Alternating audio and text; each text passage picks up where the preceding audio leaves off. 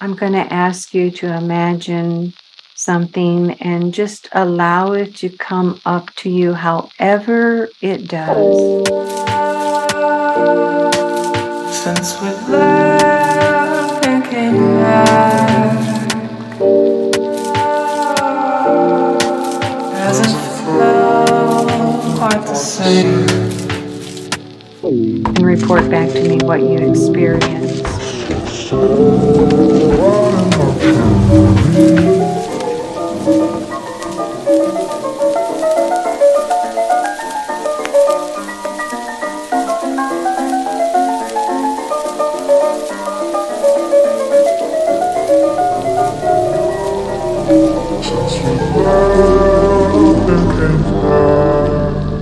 So as you walk through this dark area, this black area, you might see or sense or just know that there's doorways.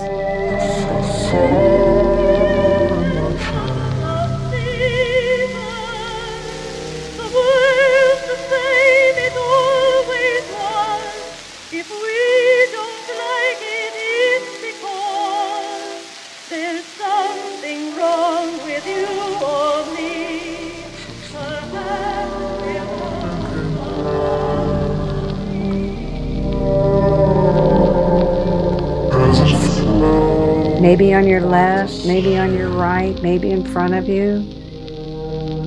You get a sense that one doorway is the one to go through.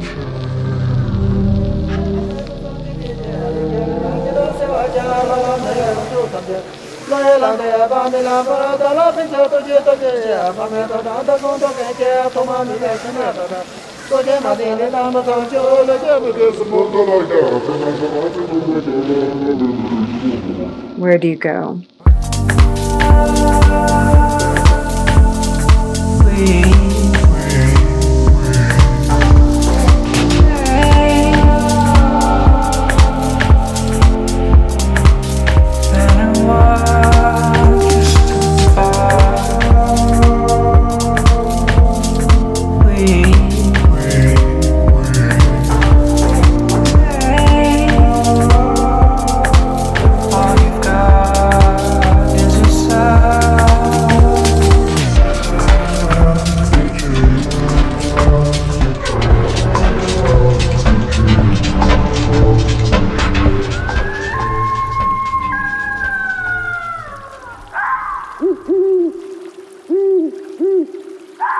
This is Our Numinous Nature, and I'm your host, Philippe.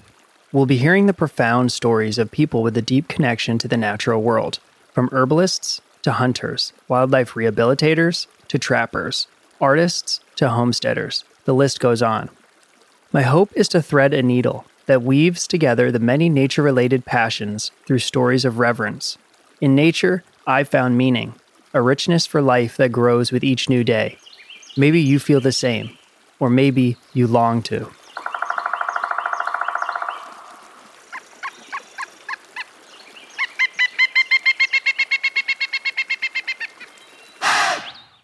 On today's episode, we have dark electronic and ambient music by my oldest friend, Bale. I'll have links in the show notes below. We were friends since childbirth because of our moms being work friends. And with the theme of today's episode, which is past lives, perhaps me and Bale were friends in a past life, since we've been such good friends for the past 36 years. I wanted to change it up a little bit from all the folk music that's been on the podcast and play something a little different that I like just as much, which is ambient electronic music. And I think it's very fitting to today's episode because it gets pretty cosmic on this episode. Our guest today is Carole Louie.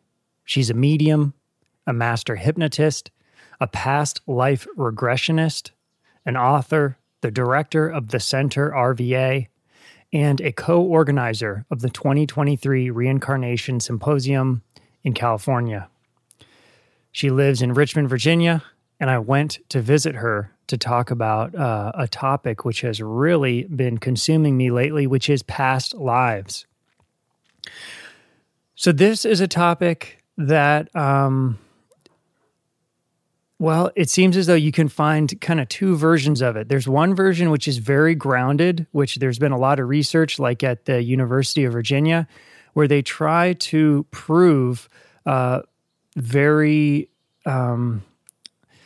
past lives on the very material earthly realm. So there will be a child who talks all about a very vivid past life, and they will actually seek out the details of what the child is saying, find the people, the old relatives from this kid's past life, and will kind of test the kid to see if they can answer some very detailed questions. Oftentimes, these kids will have scars, more so like birthmarks or even birth defects, which will link up with the past life that they describe. So they might have strange moles. They might be born with a maldeveloped ear or something, and that will link up to a wound from another life. This is just absolutely fascinating to me. Now, there's another part of the reincarnation, past lives, near-death experience. When you listen to these stories, you listen to authors about it, where it gets really mystical and goes a lot deeper into a much more like soul, spiritual realm. We're going to get into a little bit of both of that on this episode. So this one there are definitely some very dark moments when Carole is describing some of her own past life memories, past life visions. And there are definitely some extremely mystical elements to this episode as we kind of discuss the meaning of our lives here, the purpose of the soul, et cetera, and all the kind of insight she has gained through her own memories and visions and intuitions and meditations. Pretty fascinating. She tells a story kind of more towards the end about healing her father's ghost. She had a very difficult relationship with her father, and she tells an incredible, very moving, very touching, very powerful story about, healing her father's ghosts, both through visions during his funeral and later on during visions that came up during a meditation. Very profound. So I actually did a past life regression after this podcast with Carole, and I tried to not have any expectations, but I guess I kind of did. I was hoping to have like a very vivid kind of blast through the past, kind of walk through history or see historical imagery. It was not like that. It was more, and it's going to take a while to kind of unpack kind of some of the stuff going on. It was kind of very confusing, and but it was more just kind of like being awake and having kind of dream imagery, images I would be used to seeing in dreams or nightmares, but kind of being awake for them and just kind of having these kind of imagery coming to the forefront of my thoughts or imagination on their own. One of which I'll say before we get more into the podcast, one of the first things that came up very strangely was of what appeared to be an Asian man. I'm thinking possibly Japanese, possibly Vietnamese. I'm not quite sure. He was in green fatigues, and he seemed to probably be in his 20s or 30s.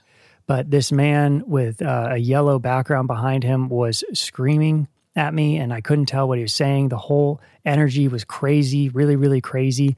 And he was holding a model 1911 style pistol up to my forehead. And in the vision, or in the image in my mind, it was more. It was more like he was holding it to my third eye than he was holding it to my forehead, and I just didn't care. And I said that out loud, and Carole said, "Well, why aren't you defending yourself?" And I thought, that's a great question. So is that a past life? I have absolutely no idea. And I'm finding it quite frustrating trying to figure out what that is. Is this archetypal imagery just like a dream that has a symbolic meaning to me? Or is this an actual past life? I have absolutely no idea. But let's get into this episode where we're going to explore all about past lives and Carole's own experiences. First, let me say thank you to everyone on Patreon. I've got links in the show notes for that. At the highest tier, thank you so much, Jess Paget. Kendall Wine, Ash Barron, Rachel Hawkshaw of Topsy Farms, Alexander Kurashev, On Stanley, Craig Coring, Diana Gonzalez, Earl Suter, Franklin Renshaw, Heron O'Brien, Jacob Griffin, Jamie Nudd, James Mann, Jeff McLaughlin, Kenneth Giles, Leslie Peterson Cohen, Michael Zorn, Michelle Alderson, Nathan Griffin, Ryan Arnold, Rambler, Ryan Goeckner, Sophie McVicker, Steve Childs, T. Pierce, Tristan Harper, Tyler Lively, Waddle and Dobb Historical Craftsman, Working Class Woodsman, and everyone at the lower tiers. Thank you so much.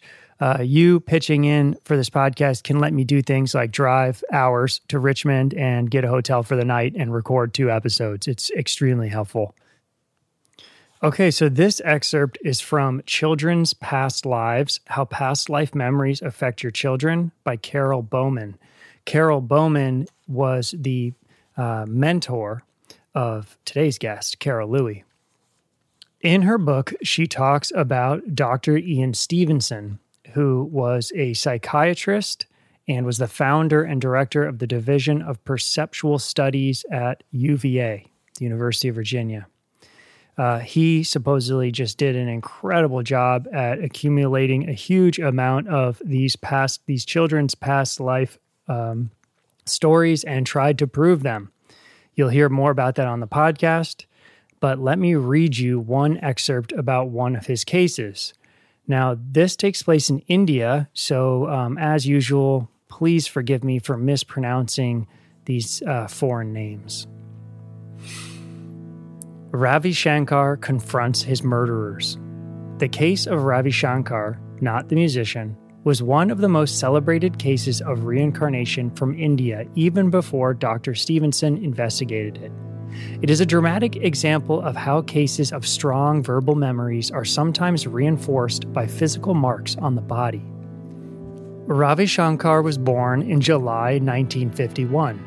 When he was barely 2 years old, he informed his parents that he really was Muna, the son of Jagwashar, a barber in the Chipati district of Kunaj. He told them in great detail how one day he had been enticed away from his play by 2 men, a washerman and a barber, who took him to an orchard near Chintamani Temple, slit his throat, and buried him in the sand. Ravi repeated this story over the next 2 years to relatives, friends, and his school teacher. He asked his parents repeatedly for toys he said he had owned in his previous life: a large wooden slate, a toy pistol, a wooden elephant, a watch, and a school bag. These were toys his present family could not afford. Still, little Ravi rebuked them for not letting him claim them. He talked of his life as Muna so often that he was a bother to his family and friends, and he threatened to run away to his quote-unquote other family. His school teacher, recognizing the significance of Ravi's statements, wrote them down and sent them to Professor B.L. Atreya, who was the first to investigate the case. Ravi's insistence that he was the murdered boy spread through the village and eventually traveled to neighboring districts. This is how Sri Jagashwar Prasad learned of Ravi's story. On January 19th, 1951, Prasad's only son, 6-year-old Muna, had been murdered with a razor after being enticed away from his play. Someone had seen Muna go off with Jawahar, a barber, and Chaturi, a washerman, which led to their arrest. One of the alleged murderers, a relative, had a motive for killing the child. It would put him in line to inherit Sri Jagwashar Prasad's property. When Muna's mutilated body and severed head were found buried in the sand, Chaturi, the washerman, unofficially confessed to the crime, but later retracted his statement. Since there was no witnesses, the case was dropped, and the barber and the washerman were freed. Prasad was deeply aggrieved and angered by his son's murder. When he heard of Ravi Shankar's claim to have had his throat slit by a barber and a washerman, he went to visit Ravi to see if he was, in fact, his dead son reborn. But Ravi's father feared that Ravi might be taken from him by Prasad and violently refused to let his son meet him. He also feared that the murderers, who were still at large, might avenge any attempt to open the case. But a few days later, Ravi's mother disobeyed her husband and allowed Prasad to talk to the 4-year-old boy. Ravi immediately recognized his former father and identified the watch he was wearing as the watch he had bought for Muna in Bombay. He told details about the death of Muna, all of which matched the alleged murderer's confession and the material evidence of the crime. Prasad confirmed other details of Muna's life that only the family knew. Muna had taken some guavas to eat before he left the house before his murder, and he had possessed all the toys Ravi mentioned. Muna's murder had caused his mother to go insane, and she had carefully preserved all of Muna's toys in a closet, waiting for his return. Ravi trembled with fear any time he saw a washerman or a barber. One day, while attending a religious ceremony, he became suddenly terrified of a strange man in the crowd. He recognized the man as Chaturi, the washerman, one of Muna's murderers. Little Ravi angrily vowed he would avenge his death. When his mother saw her son's reaction to this unknown man, she made inquiries and confirmed that he was indeed one of the suspects in the murder of Muna. But there's more to this case. Ravi was born with a birthmark that resembled a long knife wound across his neck. From the time he began telling his story at the age of 2, he said that the mark was where the washerman and barber had slit his throat in his past life. Dr. Stevenson saw Ravi in 1964 and examined the birthmark. Ravi was 13 years old. He described the mark, which ran horizontally across Ravi's neck, as being 1/8 to 1/4 inch wide and darker in pigment than the surrounding tissue and had the stippled quality of a scar. It looked much like an old scar of a healed knife wound. According to witnesses, the birthmark had been longer when Ravi was a small child, but had gradually faded as he grew older. Dr. Stevenson met Ravi Shankar for a follow-up interview in 1969, when Ravi was 18 years old and headed for college. Ravi said that his memories of his previous life as Muna had vanished. He knew the story only from what other people told him. All of his phobias of barbers and razors had vanished as well, though he still felt uneasy whenever he was in the area of the Chintamani temple where Muna was murdered. The birthmark was still clearly visible across his neck.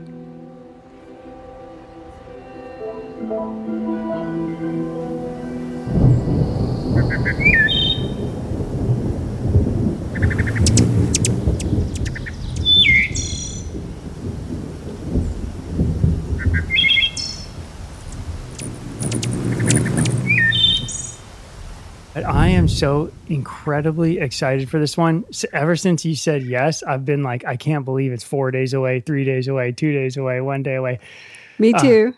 Awesome. So here's my thoughts. So we are this main topic for today. You are into all sorts of incredible kind of mysterious things. I'm a Renaissance woman. Yes. For today, I want to try to mainly stay on past lives. Okay.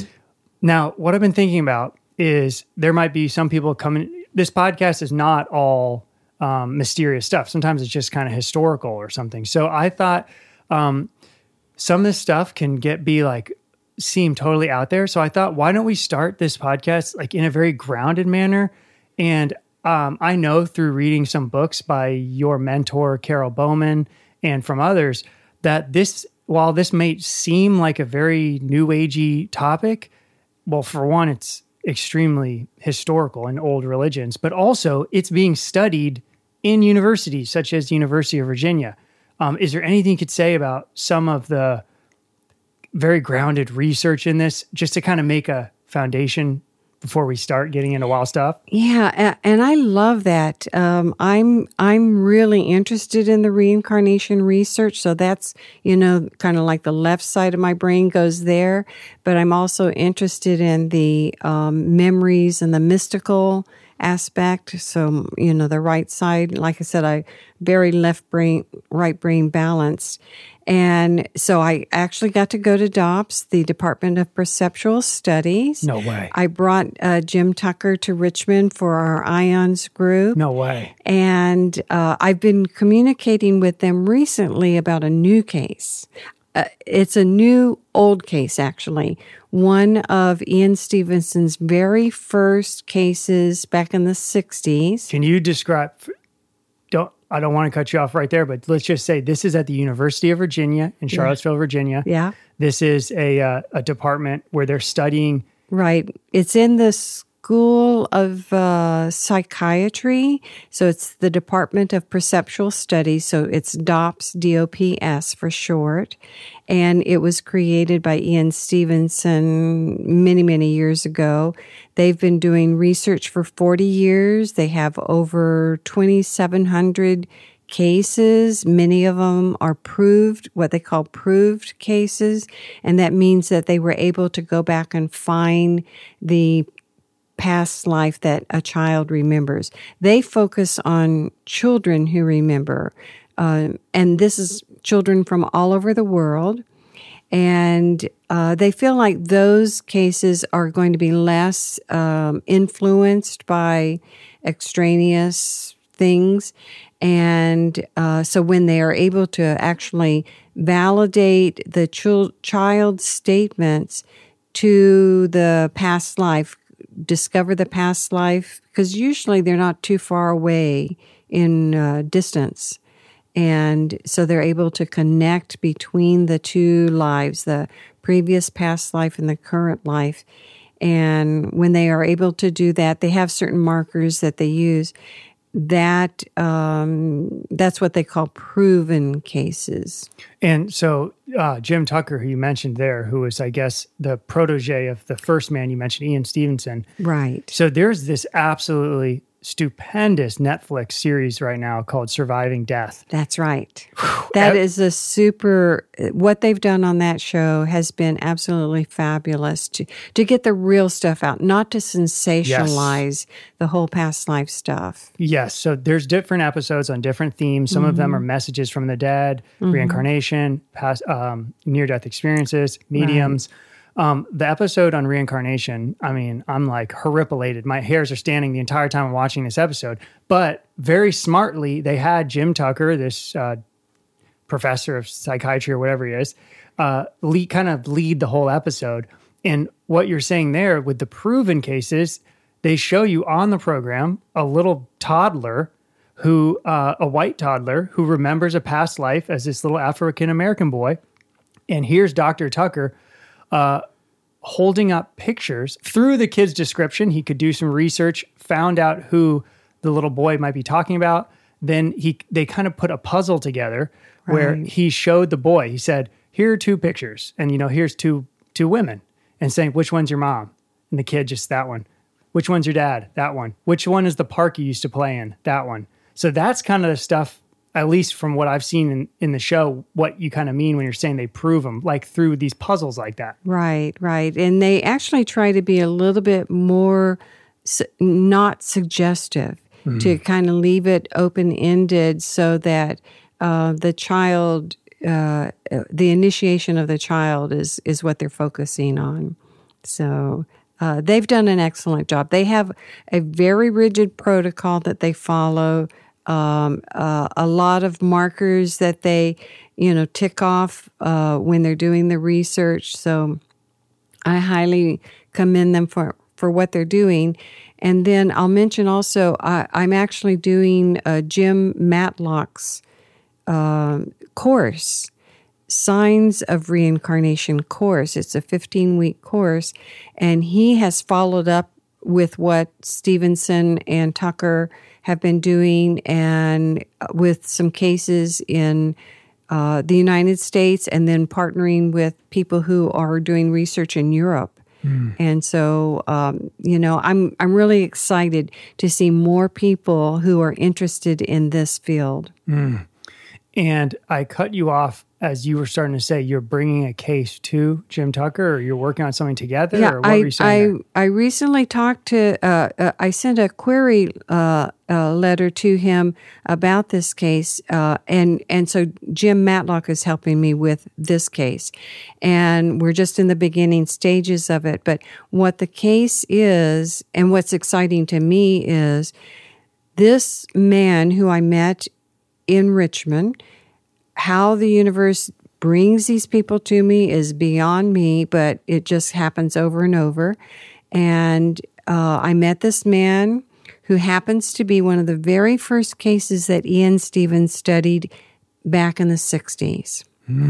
And he happens to be a Lebanese Druze, which I know a lot about because my son-in-law is from the Lebanese Druze society.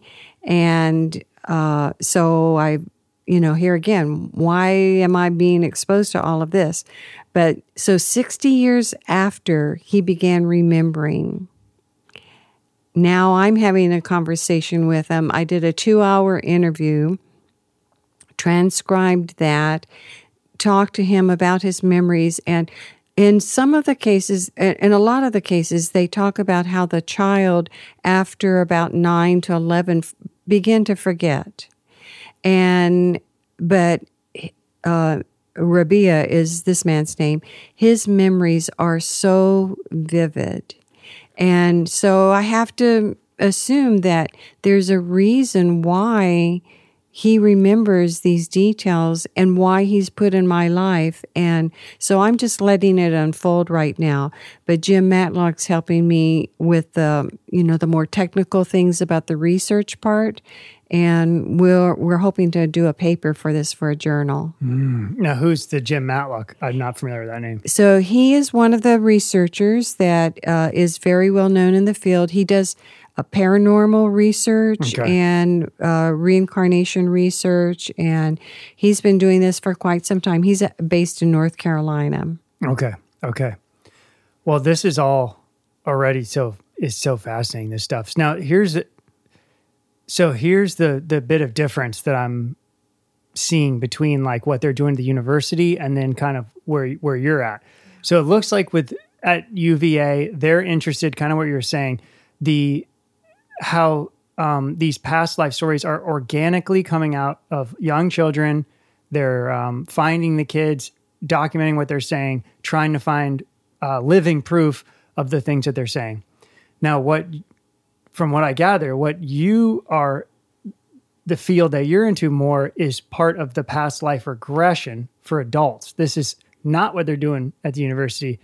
This is a little different. Right. And actually, they do not approve of hypnosis for recalling memories.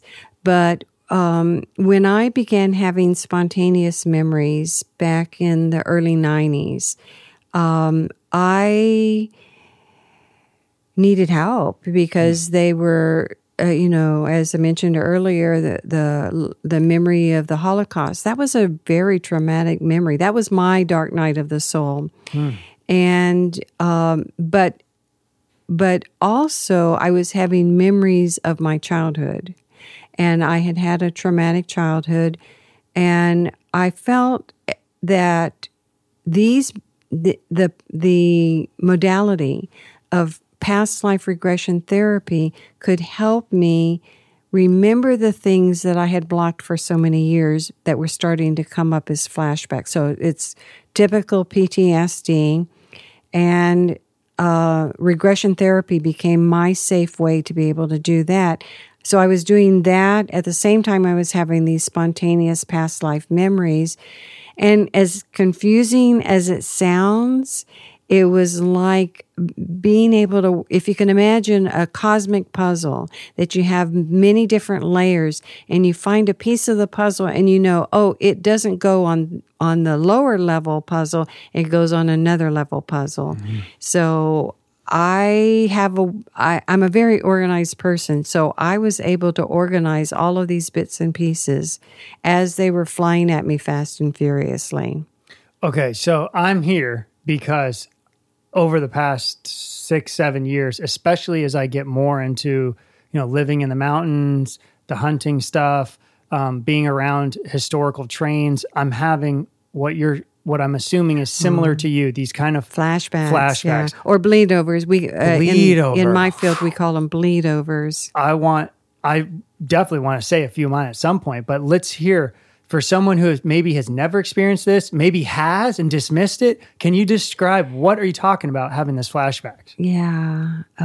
Well, for instance, Anne Marie, the Holocaust, she was a 9-year-old girl when she was killed. She had a very violent death. And so at first the memories start coming up viscerally. So in my body, I would be shaking with fear. Something would trigger a sound, somebody's voice. I remember at that time, anytime I was around a male who had kind of a German look with a pot belly and smelled of beer, that would trigger it. I kept hearing this song in my head. Excuse me. It was a song I knew from high school when I was in Alliance Française. And I kept hearing this song in my head, Entre les Étoiles. And I knew it was like haunting me. And then as in my interior design work, I happened to have a client who was a French professor, and he knew that song. And so he brought the song to me. He brought the recording of it to me. He brought the words in French and in English. And again, those things started triggering more. And so that was a trigger of a pleasant side of that memory. I realized he reminded me of her father. And the memories got kind of difficult at one point in time, so much so that I decided to take a sabbatical from design work. So just to be clear, at this period in your life for decades, you were an interior designer before you got really in touch with your mystical nature in many ways. That's right. Yeah.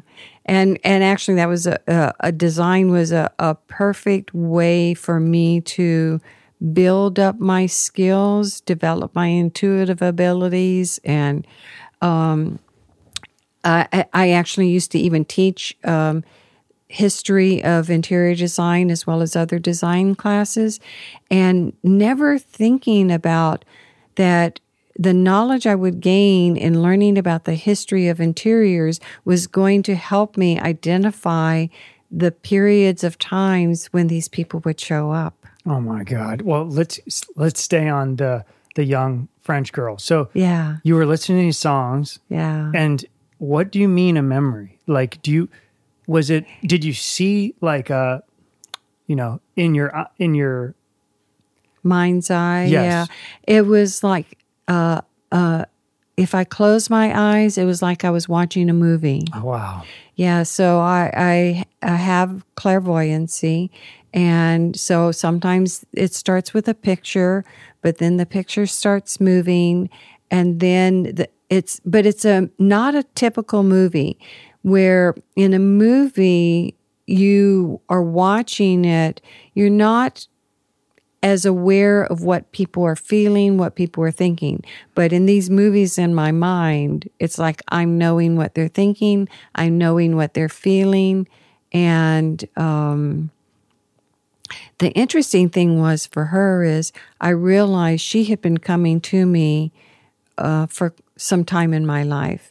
And the first time I had an experience with her, but I didn't know it was her. It wasn't until I started doing regressions that I found out, oh, that scene was tied to this one. I was 16 years old, and my girlfriend and I used to play on a Ouija board.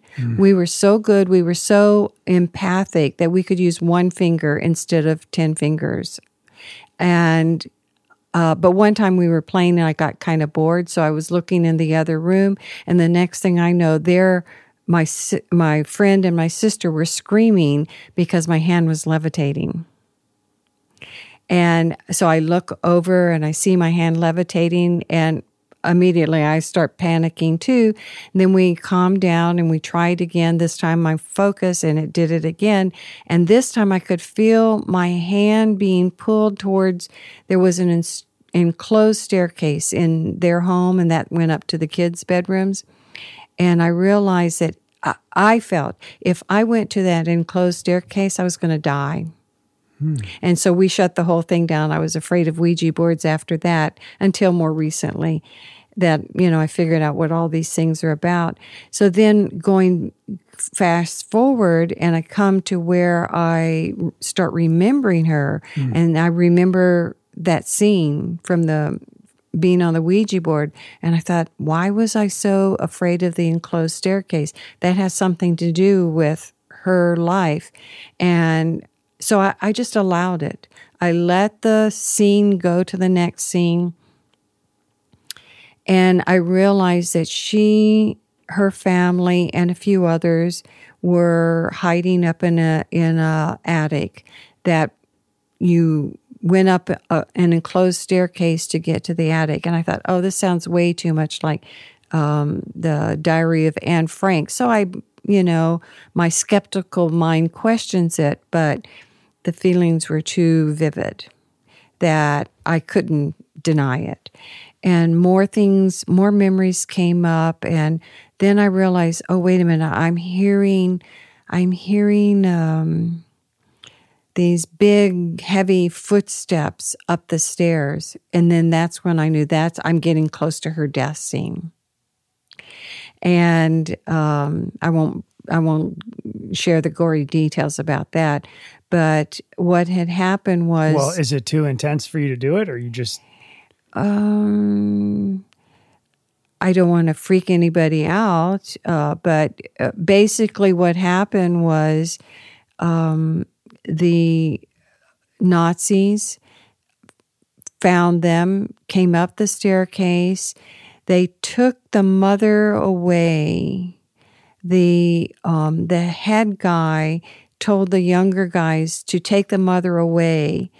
And as soon as he did that, I'm only 9 years old. Anne Marie's only 9 years old at the time.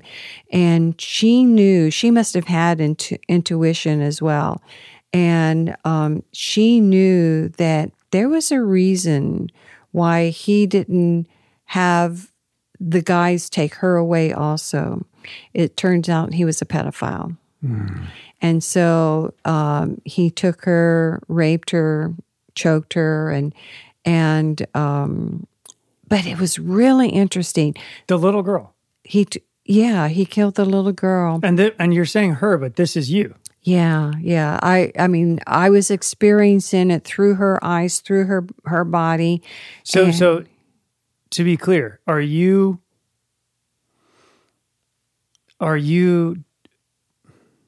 experiencing the life of a ghost to help heal this deceased ghost, or is this you? Is this one of your reincarnations? So this was one of my reincarnations, and that's a really good question because I'm also a medium and have psychic abilities.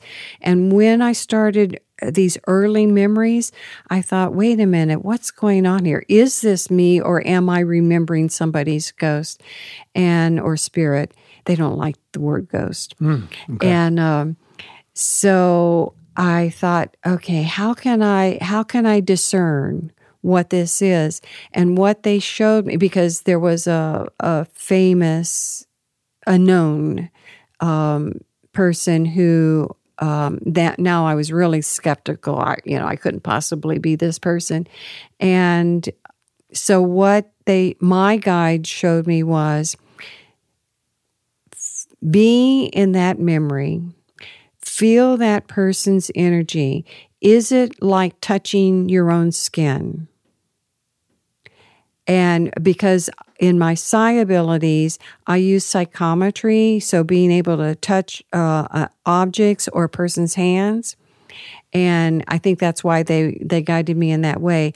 So I knew that when I was touching these memories who were my past lives, it was like touching my own skin. When I was reading for somebody else and their past lives would show up, it was like I was touching their skin. So I use that as a gauge for when I'm seeing things. And actually, when I'm reading for somebody else, sometimes one of my past lives will pop in. And so I have to discern, are you for this person? Are you for me? Or are you for both of us?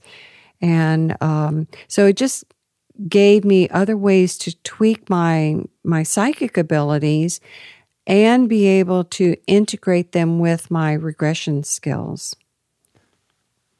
Well, we're going to get into that. I want to share on the podcast the process of the regression and your experience having your first regression and how this all developed. But so what ended up happening to the girl / you? She was defiled. Was she killed? Okay, and she was killed. She was choked. And this must have happened around springtime. So that's what we call seasonal memory. And every spring, I would get this choking feeling in my throat. And I have allergies, so I thought, okay, it's allergies related. But it didn't go away until I remembered Anne Marie. And what had happened was she was being choked while she was being raped. And here's the beautiful thing. As horrific as that scene was, as soon as her spirit left her body and floated above and looked down on this scene, she didn't feel the horror. And not only that, she's floating above. I'm getting covered with goosebumps even now. She's looking at this man and she's feeling such compassion for this man. It's like, she's feeling compassion for this man. That was the first time I'd ever had that sensation of looking at someone who committed this horrific crime and feeling such unconditional love and compassion for him. So it really gave me a whole different perspective. You can imagine it took me a while to process all of that, which is one of the reasons why I was on the sabbatical. And so to allow those horrific memories to come up, but to allow myself to get the soul point of view, and experience it from a whole different level. So I can understand how people get wigged out from a human perspective about horrible things happening, but I can also now begin to understand, oh, wait a minute, we sort of set these things up. That's what a lot of these people with past life experiences, with near-death experiences, a lot of very spiritual, mystical people that I've, either heard an interview or talked to personally, they say a lot of the same kind of things. It's definitely something I struggle with that, even though I don't consider myself really Christian, I definitely believe in God and I think there's some great teachings in Christianity. But such a part of Christianity is like there's a judgment, and it's hard to feel that you could do that. You could rape a little girl. And when you listen to these people who've had near-death experiences, they say that when you go over to their side, it's like pure love. There's a life review. That's what a lot of these people describe, where you go through your life and you look at all your actions, but there's this like total love and non-judgment. It's like, how would that be possible? How could you do something like that? Like, is there a karma? Is that guy going to have to do the next round in life where he's the little girl so he knows what that feels like? Because your mentor who wrote Children's Past Lives, it's a long story, but her child was having experiences of the Civil War, and her child just spontaneously after school one day says to mom, this is like a 7-year-old boy, says, we all have to experience war so that we know how to have sympathy for others. So it's like, is that what's going to happen to that guy? Like, there must be some kind of karma or something. Morality is obviously important. Yeah. So you probably have heard the analogy that we're in Earth School. Earth School, right. And so from that perspective, even though Anne Marie was only 9 years old, what I gathered was she was further along in the Earth School than maybe he was. And so his experience, because obviously to do what he did, he was not awakened. Now, interestingly, in this lifetime, I was reunited with him. No way.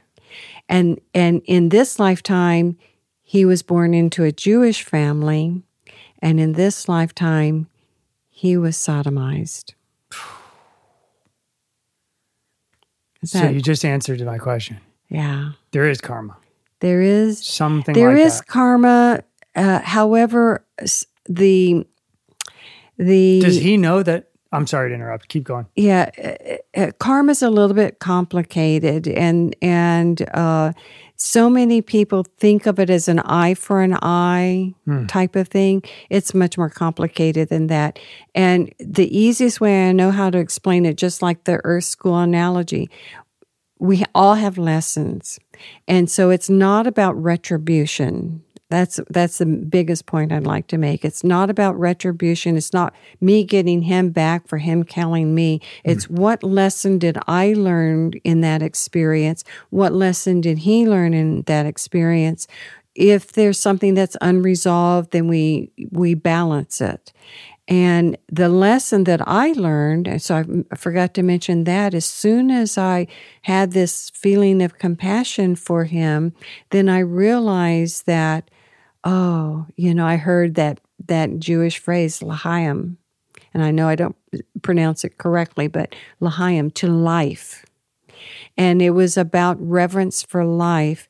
And so I was actually then guided to the life before Anne Marie, which set up her whole experience, that she chose to be part of the Holocaust to make amends for the life that Josie experienced as complete irreverence for life. It gets complicated. Yeah, we better talk about stuff like that because now I'm used to this because I'm reading a bunch and listening to all these interviews, but we better explain some of that. But before that, how do you know that this man was the reincarnation? And does this man know that? Is he interested in reincarnation? Yes, he was interested in reincarnation, and we could not have a face-to-face conversation about it, but as a medium, I learned how to communicate with people from a soul level. So face-to-face, I knew his story, his background. And so what I learned to do was healing work on a soul level to let him know that Anne Marie had forgiven him right after the experience happened. And from my soul to his soul, I let him know that there was absolutely no ill feelings towards him. And that shifted our relationship on a physical level tremendously. Stupendous. Yeah, this stuff gets super psychedelic super fast. Yeah. So when you listen... Yeah, who needs drugs? Right. So what you're starting to say...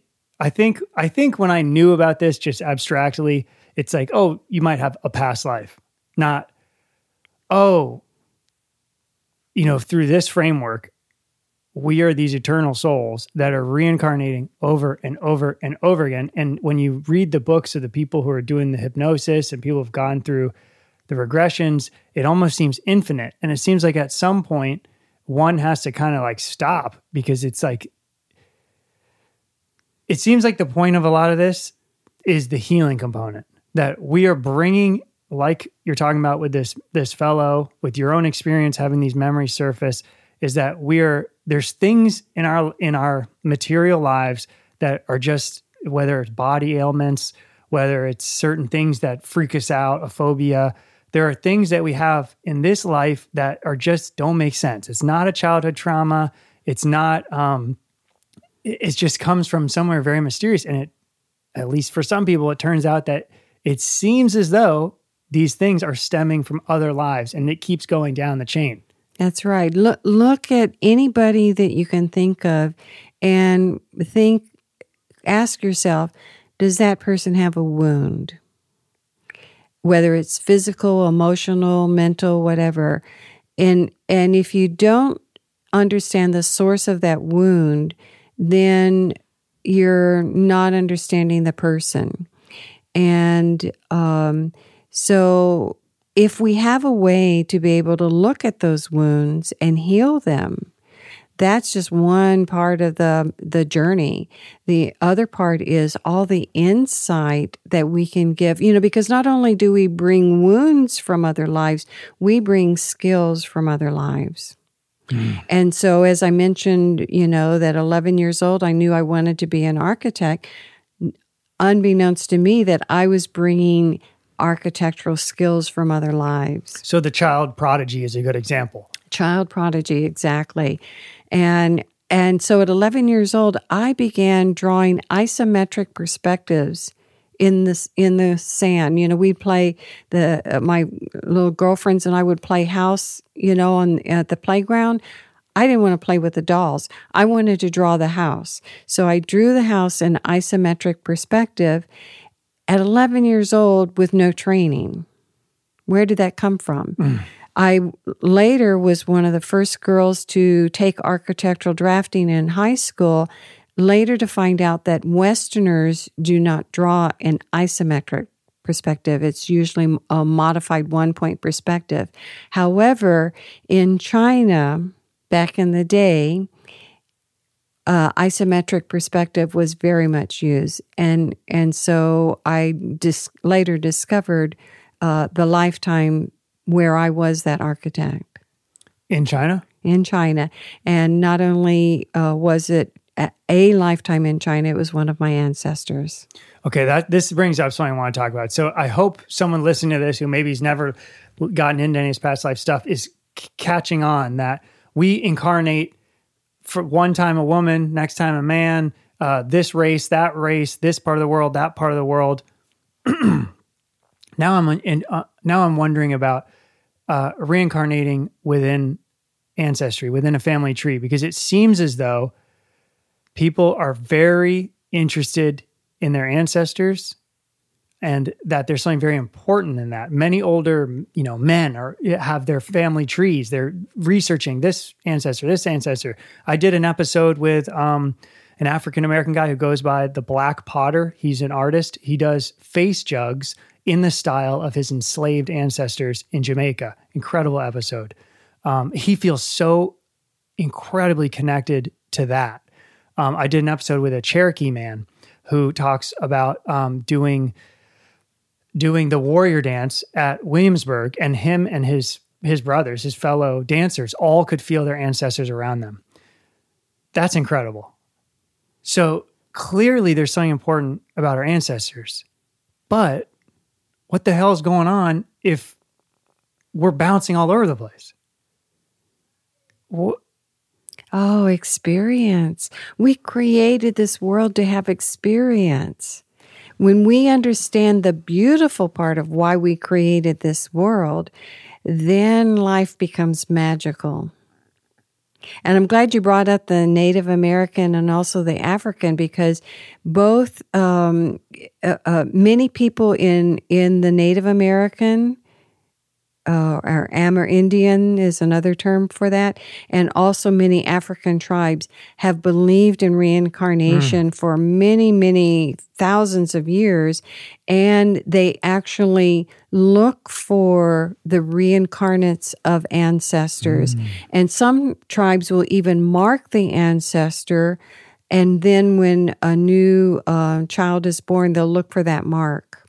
So I'm writing about that now in a book that will cover the history of reincarnation beliefs. And I've been able to document things back 200,000 years ago. Well, I mean, even fascinating for me knowing that at least in this lifetime, my ancestors go back to, or in Europe. So funnily enough, the Celts. Yes. So of Central Europe and of the United Kingdom, they believed in reincarnation. The Druids all believed in reincarnation. But I don't want to get away from this idea of reincarnating down a family tree. Do some people just does maybe some people have an adventuresome soul that's going all over the place? And then do some people say, if you're a Shawnee, do you just keep kind of sticking around your Shawnee community? Like, I don't know. Do you have any insight on this? I do. And really, it's about what the soul wants to do. Sometimes the way I see the interlife experience is people hanging around saying, what if? what if we do this time? What if we do that, next time? And so it's much more playful. And yes, there are things that need to be worked out that, can get horrific and serious, but it's meant to be an adventure. So just like you plan a vacation, okay, you might want to go to some place that you get pampered. Another time you might want to go and rough it in the jungle. And you might want to go on a vacation that's really focused around ecology. There's all these different ways that we experience this life. That's, if you think about as above, so below, as below, so above, those things that we like to experience, we've chosen in our soul perspectives, we've chosen to have all these kinds of experiences. Okay, so listening to a lot of incredibly compelling interviews of people with near-death experiences, where your hairs stand up because there's some incredible truth or mystery that these people have had visions into and are expressing. The themes you're bringing up right now are constantly coming up, that we've chosen this life. It's been very orchestrated.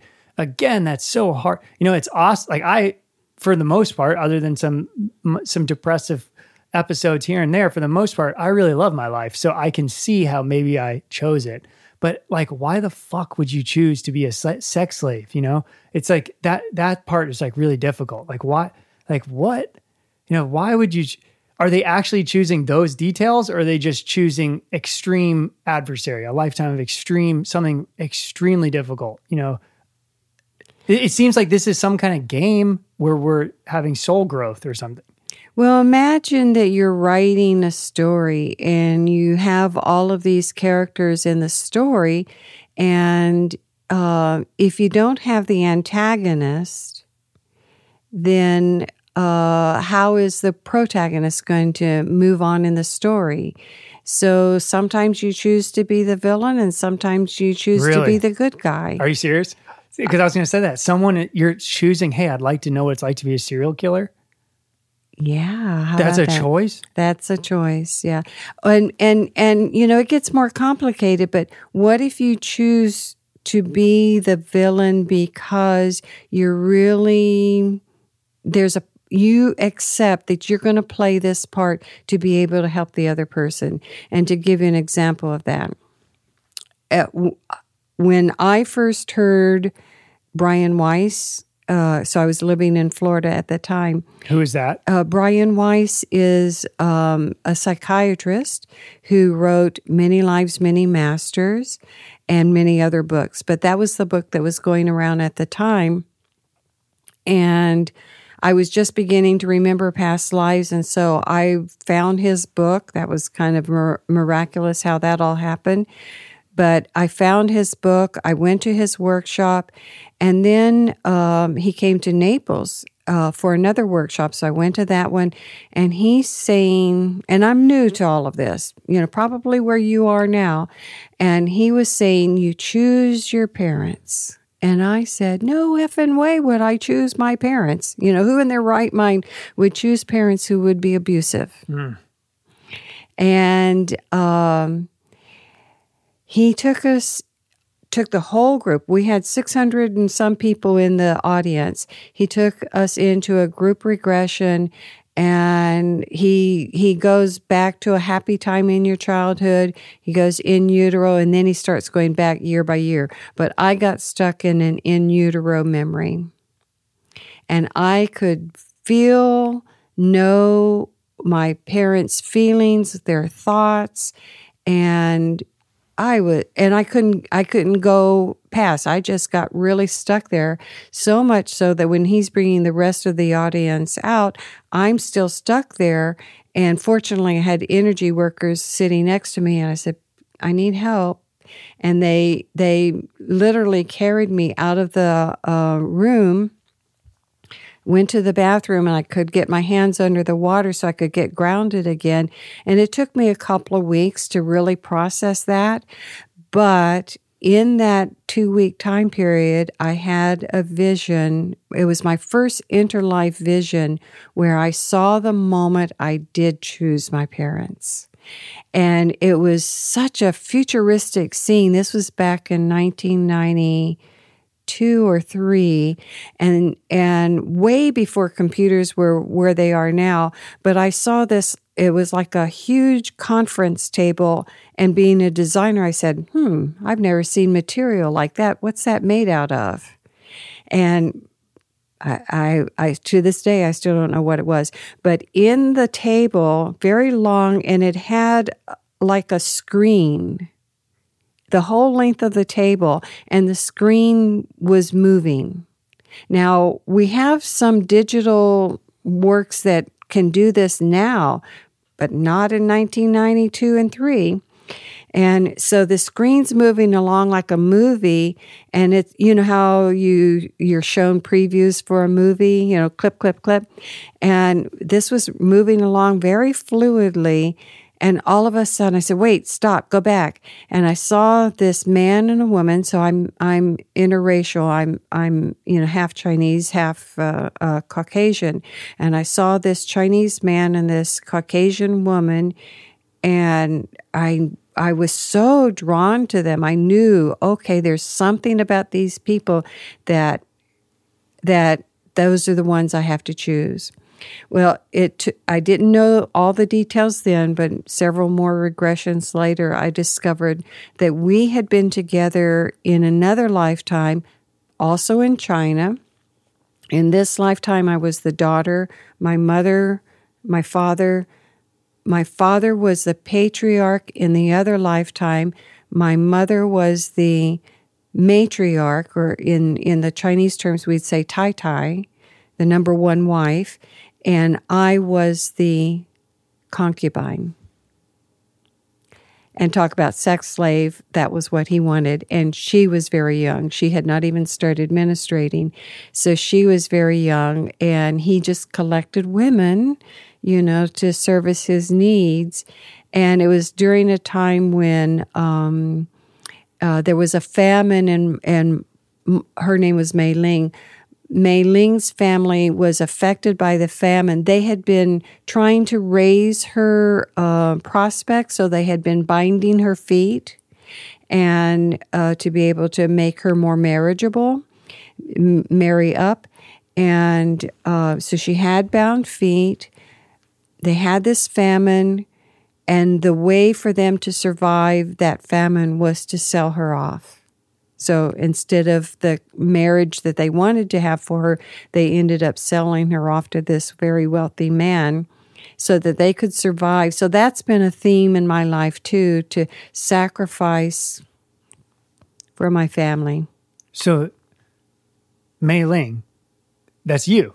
That was me. So you were your father's concubine in another life. Right, right. And then you were sold just kind of as like a sex wife to some other guy. Right, right. Okay, this is, so again, I've started. I know, mind blown, right? It is so insanely psychedelic, and I'm just starting to, I'm not totally blown away because I've been reading about this kind of stuff, but please elaborate for the listener. So it seems as though if this stuff is all happening, that we are having these kind of like soul groups where the people closest in our lives are, our wife, our lover, or our best friend, or our parents, or our siblings. It seems as though we have been with these groups of people in different organization throughout our lives. So the insanely disturbing thing that you just said is basically, here you are today, your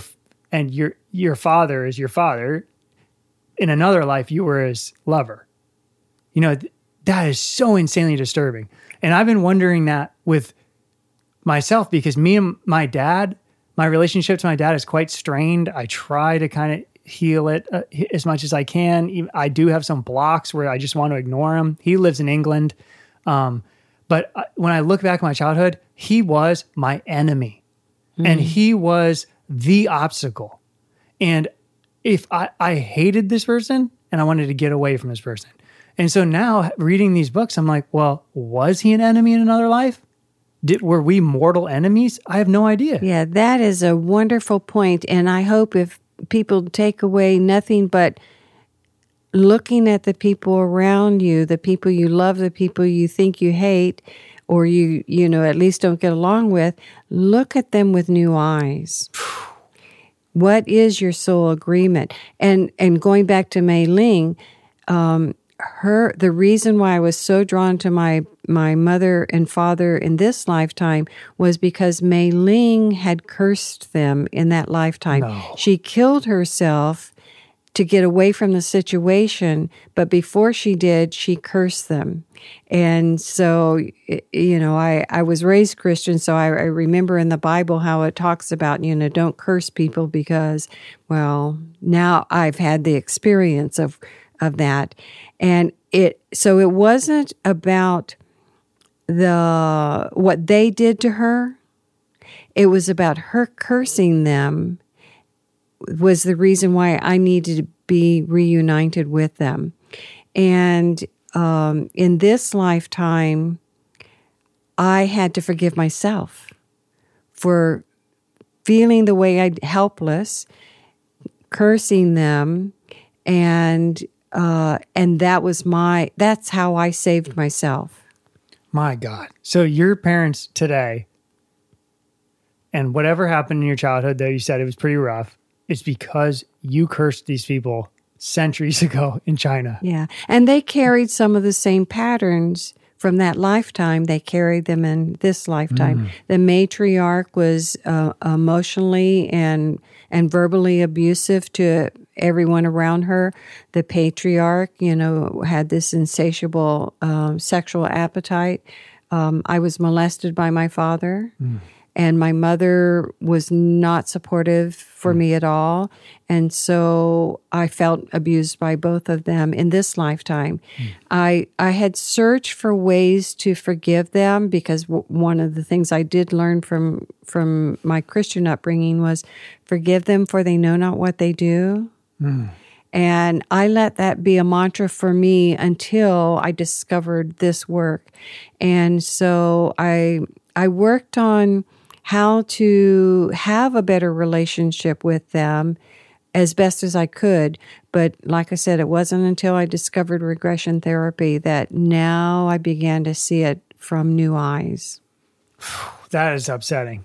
Yeah, this is like such profoundly shocking stuff. If this is all real, and I'm just starting to really, really believe it. This is like, why do we talk about such asinine shit like on TV and news, like when this is happening, like these incredible mystery that we're part of, this incredible soul school that you're saying. Well, I guess the last thing you said was the regression. So someone listening who's never heard anything about past lives, why don't we start talking about the regression process? What is it? How does it work? And what were your experiences with it? And then maybe we can get into experiences of people that you've done it for. And I'm going to do it later. Yeah. Which makes me nervous because I've had all sorts of weird experiences. And, you know, something that makes me a little nervous is for the past few days, I've been thinking, well, what if I wonder what happened to me. My legs when I was, sorry, let me go on a quick tangent. My legs as a kid from like 4 to like 9, I would be screaming every single night because my legs hurt so bad. And my parents would come into my room and massage my legs. Like when all the kids in school and in elementary school are stretching and doing all that stuff, I can barely lean forward. Still, my legs, they ache every day and I can barely stretch. I've started doing some yoga, which helps, but they just, like my girlfriend or my fiance now has said, my legs are almost like wooden boards. And there's just this feeling like, did something happen to my legs in another life? Were they smashed to smithereens? So I've been kind of having this a little bit more of a victim perspective, like, oh, what if all these bad things happen to me in another life? But then it's like, well, wait a second. What if I did bad things? What if I'm the slave master? What if I was a Nazi officer? You know, it's kind of disturbing. I'm used to these thoughts because I'm into Jungian therapy, and part of Jungian therapy is the shadow. So acknowledging the darkness within all of us, our own dark thoughts, so we can express them, you know, in a controlled way, like art, and not out in the world unconsciously like the Nazi officer with you and that as that little girl. I'm going on a bit of a tangent, but yeah, talk about the regression process. So much to explore. Yeah. So I started out in meditation before I actually got into regression work. And that's a wonderful foundation for this, because I began having, these experiences even during meditation. And I since learned that, I've done this in many lifetimes. Meditate, visions, shamanic type of visions, and also even regressions. I used to be involved with regressions in other lifetimes. So when I started opening up to regressions, I don't know if because the meditation practice, I just started picking it up really fast. But then I realized, it was a combination of both, that the meditation practice and the memories from other lives. I have done this before. And so in regression therapy, it's so easy, really. What we're doing is, in our normal everyday state, we're in beta consciousness. And, they've been able to measure this, to show how this works, the parts of the brain that get lit up during all of these states of consciousness. But when we can shift from beta to alpha, to delta, to theta, few of us can go to gamma. But when we can make these shifts in our states of consciousness, now it's like opening a door. So we're just getting out of that mundane state of consciousness, and we're open. It's always there. We just keep the door closed. But when we can open the door, now we can go into other aspects of ourselves. So in art, you're an artist, musicians, they get there in moments. Sometimes there are sustained moments. Think about those times when you lose all sense of time because you're so engrossed in what you're creating, right? That's the best thing in the world. Oh, yeah. Especially making like music and stuff. Yeah, absolutely. The same thing is true for these trips across time and space. And so, and because I am very left and right brain balanced, I seem to, in my meditation classes, I noticed I was attracting a lot of people who were left brain, how to get them out, to get out of that left brain. So you don't just say relax, you kind of go in the side door and you work it. And in a way, I call it using the mind to get out of the mind.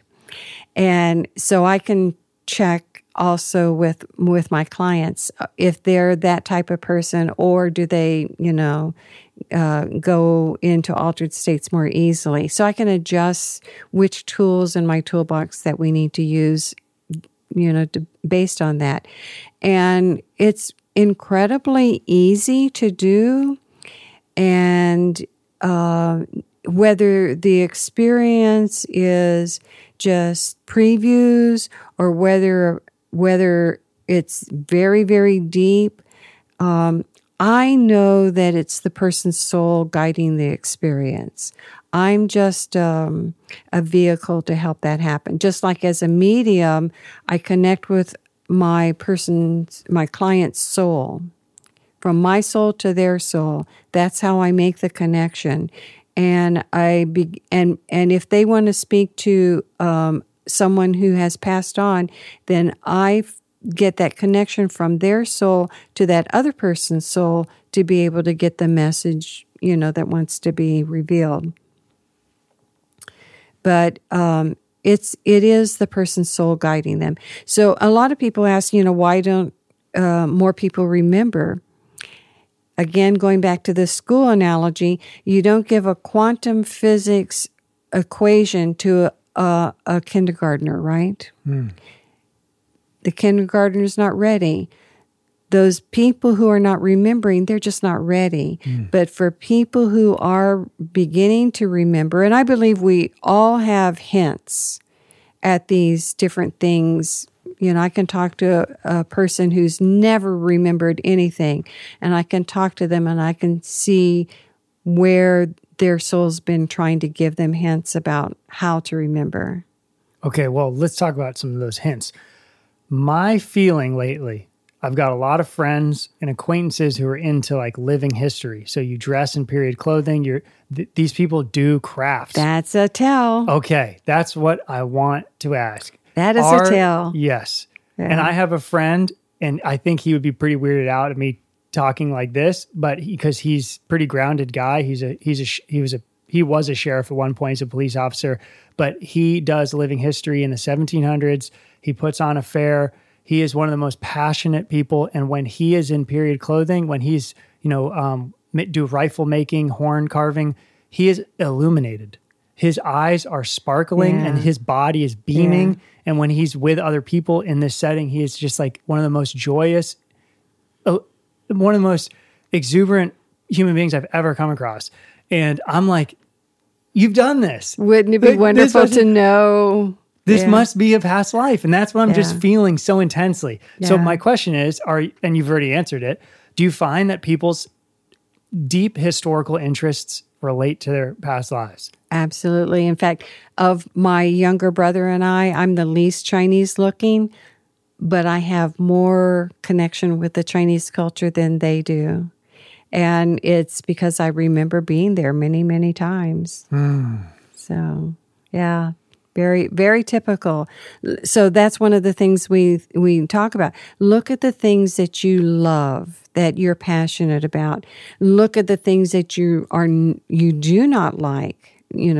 As I mentioned earlier, the sound of a German accent, that can still trigger me, unfortunately. But that's just the way it is.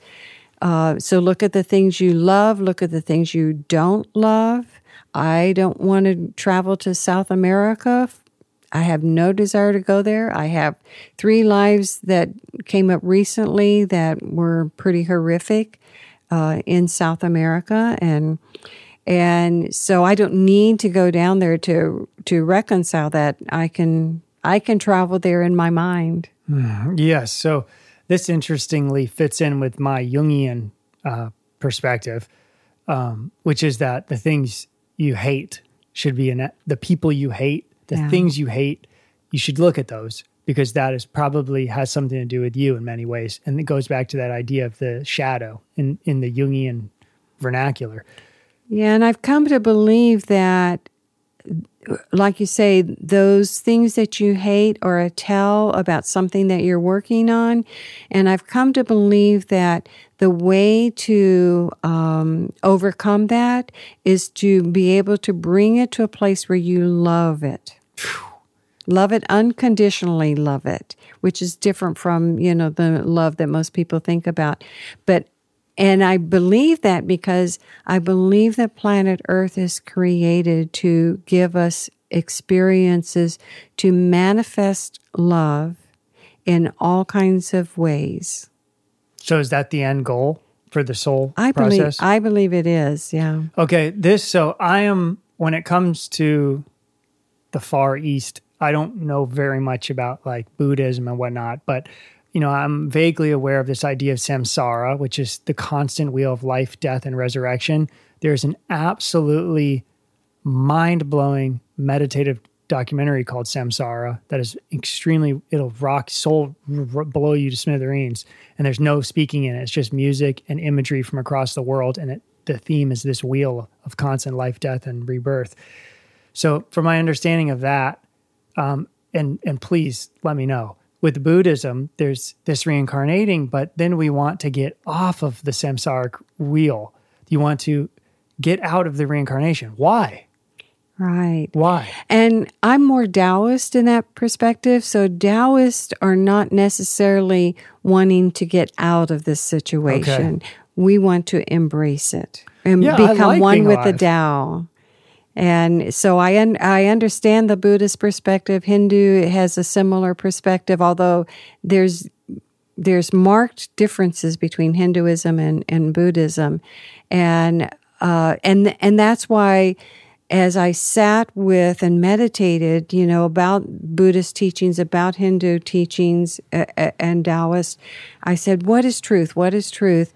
And over, I kept coming to the realization that rather than ascending off the planet, that we are meant to love every aspect, because as we love every aspect of this earthly experience, we're actually embodying our true nature, which is unconditional love, and we're doing it in the physical world. Okay, this is something I've been thinking about on my drive here this morning. I had a 3-hour drive. I've been thinking about all this stuff and things I want to talk about for days.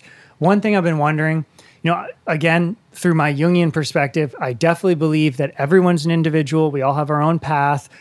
We have our own callings.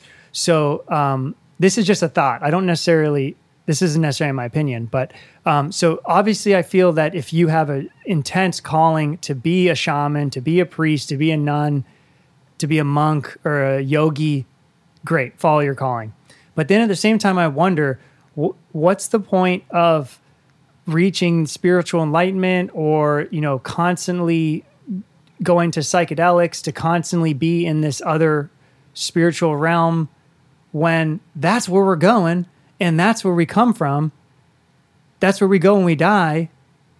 Shouldn't we be super grounded on, shouldn't we be very focused on the material world, this incredible planet, growing your food, feeling the earth, making love, just like doing sensorial things, smelling things, touching things? If we are infinite souls and you only get a few of these 80-year periods where you can be embodied, our culture is starting to really say like materialism is such crap, right? But is it?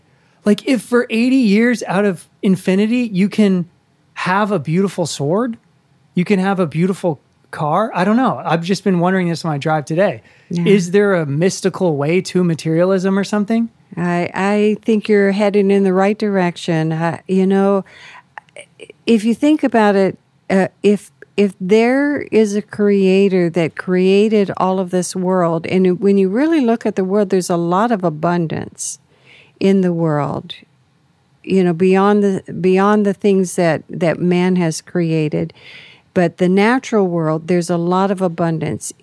If you take all of the things that we've built and you leave it alone, you've probably seen those documentaries, nature will take it over and just transform it.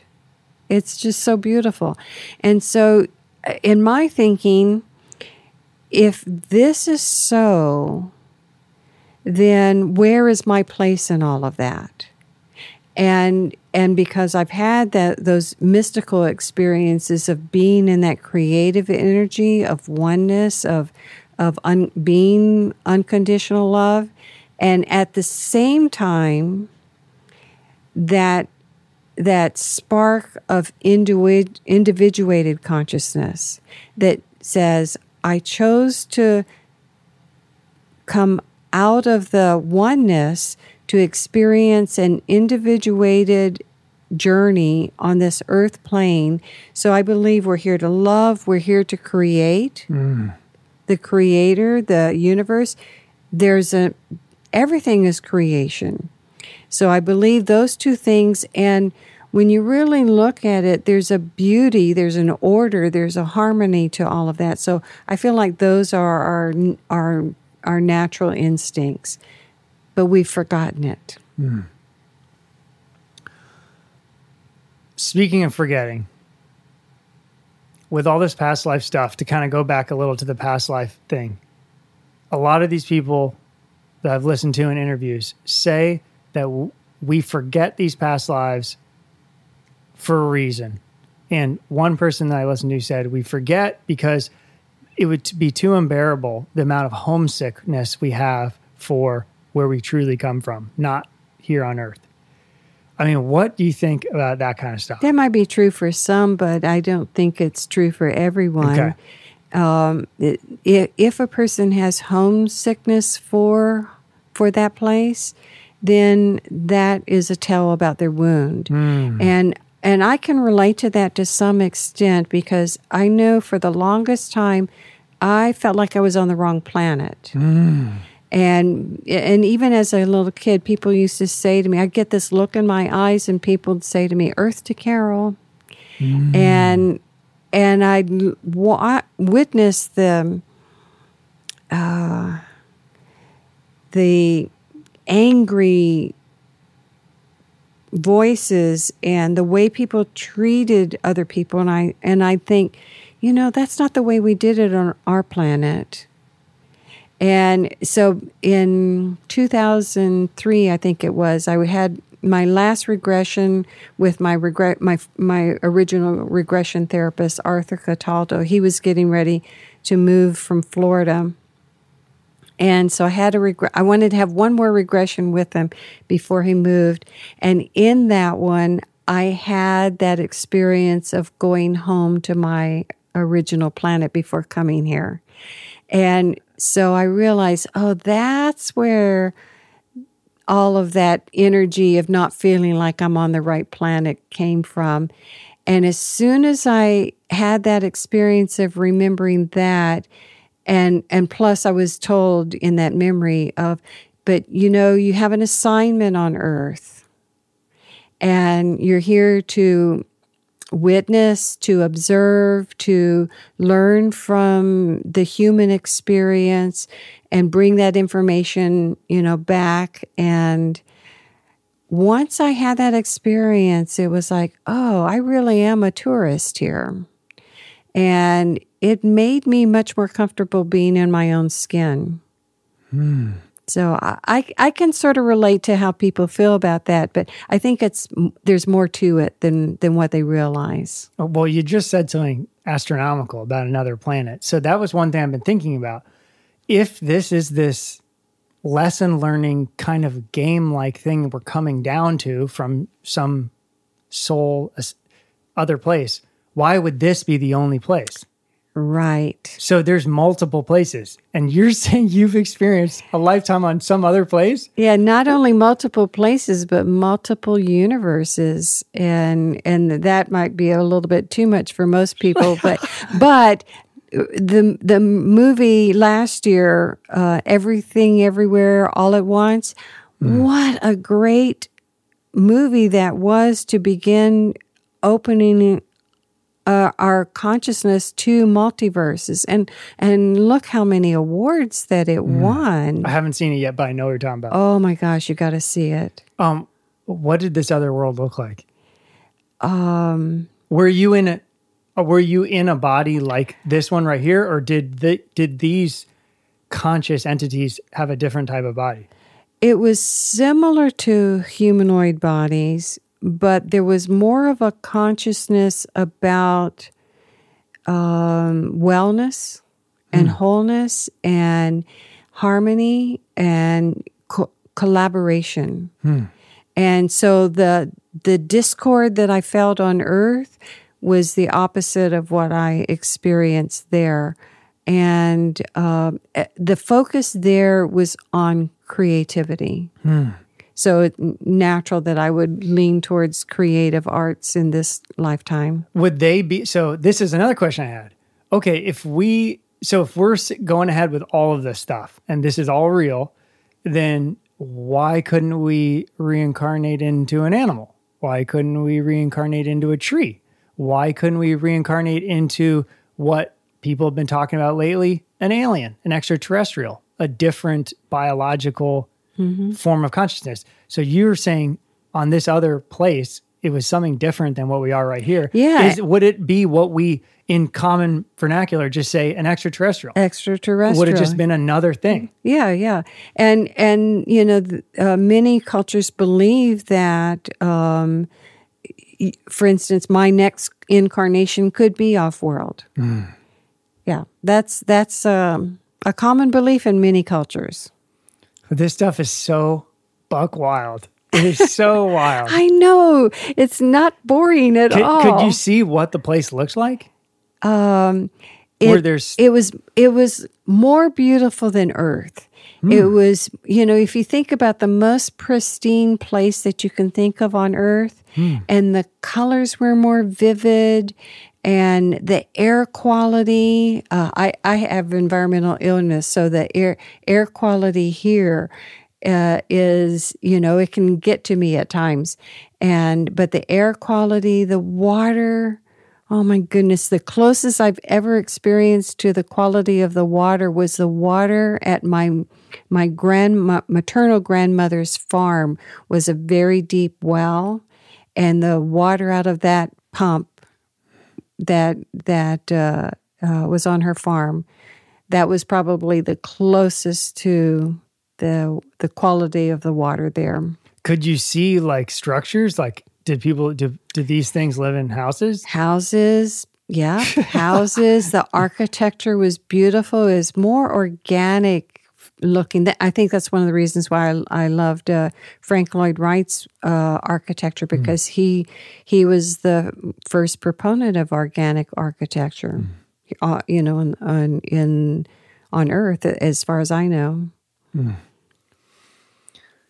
Wow. I've gone through a handful of my questions there. It's interesting because I try to really stay away from, I really try to stay away from like the contemporary social issues, especially on the podcast, because all these things have become so divisive that I just don't even, I don't even really care that much. I care about creativity and stuff like that. But secondly, I just don't want to bring up these divisive things. But, I do think it's fascinating through the point of view of reincarnation, things like, one of these catchphrases currently is like cultural appropriation. I find that abhorrent because as a creative person, if you feel the muse and you follow the muse, it has its own idea. You're not sitting there thinking, I want to adopt someone else's culture. You are just being pulled by the spirit of creativity. But if you're into this, if you think this is reincarnation, well, then in another lifetime, you might still have little memories of another culture. So you're going to be bringing that into this lifetime. I have a friend, he's Greek. He went and taught abroad in Korea. He married a Korean woman. This guy is carving Asian masks all the time. Is that cultural appropriation? Or in another lifetime, did he go back home? Right. So I agree 100%. Who's to say? And, if it's his passion. Exactly. You can't deny the intensity of passion. That would be, anti-creativity. Yeah. Is how I see it. Yeah. Boy, this has been incredible. Should we, I definitely want to have you tell like some of your ghost stuff, but is there more to the past life? That was just like a whirlwind. I can hardly even remember all the wild stuff that we just got into there. I guess I could say, okay, here's something that I'd like to ask you with people you've done regressions for. And I'll give an example. Well, I'll ask the question and give an example. One of which is, so you can see that people's historical interests are some kind of marker of a past life.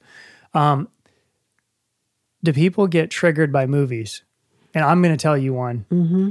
I see that all the time. And you're nodding your head. I would love to hear some examples from people, maybe if it's okay to share from their regressions. I'm going to tell you one that I've had. I've never had a past life regression. I never thought much about past lives. Here I am living in New York City, trying to get my film career going. This is about 7 years ago, whenever the movie came out. I had almost no knowledge of American history. I never paid much attention in school. As a kid, I hated American history. I thought it was super corny and just not interested. Not interested in colonial history, Native Americans. Here I am in the movie theater watching The Revenant, the movie with Leonardo DiCaprio. It's about these frontier trappers, and he's attacked by a bear, and all these things happen. It's based on a true story. The movie took artistic liberties, but here I am in this movie. I don't even know the history. I don't even know that these men are fur trappers. So that's what they are. I don't even know that. I just thought they were frontiers people. I don't know anything about trapping history. And the movie just started. Leonardo DiCaprio shoots an elk. They go back to camp. All the men are there. They're processing beaver hides. I didn't even know that when I saw the movie. I didn't know what they were doing. Just thought it was a frontier camp. All of a sudden, this band of Native Americans on horseback rides into this camp and starts slaughtering them. While we're watching this, all of a sudden, I start shaking. What I can only describe as a memory below, not even in my stomach, below the genitals, like deep in my core, in the center of me, at the bottom, starts rising up, coming like up my spine, a memory. And I'm shaking. I'm feeling a panic attack going on. I feel like I need to scream and run out of the movie theater. And I just sit there and I'm just like shaking, watching this scene. The scene comes to an end. A handful of those fur trappers get away on a keelboat, and then this sensation goes away. And I'm like, what the fuck? I've never experienced anything like that before while watching a movie. What the fuck? And it's just like, it was like a memory wanted to come and it wasn't going to come. But it was like, I've lived that. That's happened to me. So Beautiful. Something like that has happened to me. It'd be interesting to go into. Well, we'll see. I don't want to trigger you to go into it right at the moment, but... do you find other people see something from a movie and that kind of blows open? Oh, yeah. Yeah, that's one of the reasons why I love movies so much is that, yeah, they can trigger you. And like I was mentioning before about the South American memory, I knew it was coming up. So what shows up on my stream is, what was that movie with, I think Robert De Niro is in it. And I can't think of the name of it off the top of my head, but I realized that came up for a reason. I need to watch that movie, and I cried through the whole thing because watching what the Spanish, the Portuguese were doing to the natives. So the conquistador time period kind of a thing? Yeah. Okay. And I was in a rage about it, and even the priest in that movie, everybody was so self-serving, and the way they treated the natives. So this is 1600s Spanish conquistadors in South America. Right. Okay. And so, yeah, and wouldn't it be wonderful if we could watch a movie and do the Jungian thing is say, okay, what in this movie that you liked or disliked, and let's talk about it. Let's have that would make a different kind of movie going event, wouldn't it? Yeah. And to see that it's like almost like creativity is, we say, oh, it's just a movie, entertainment.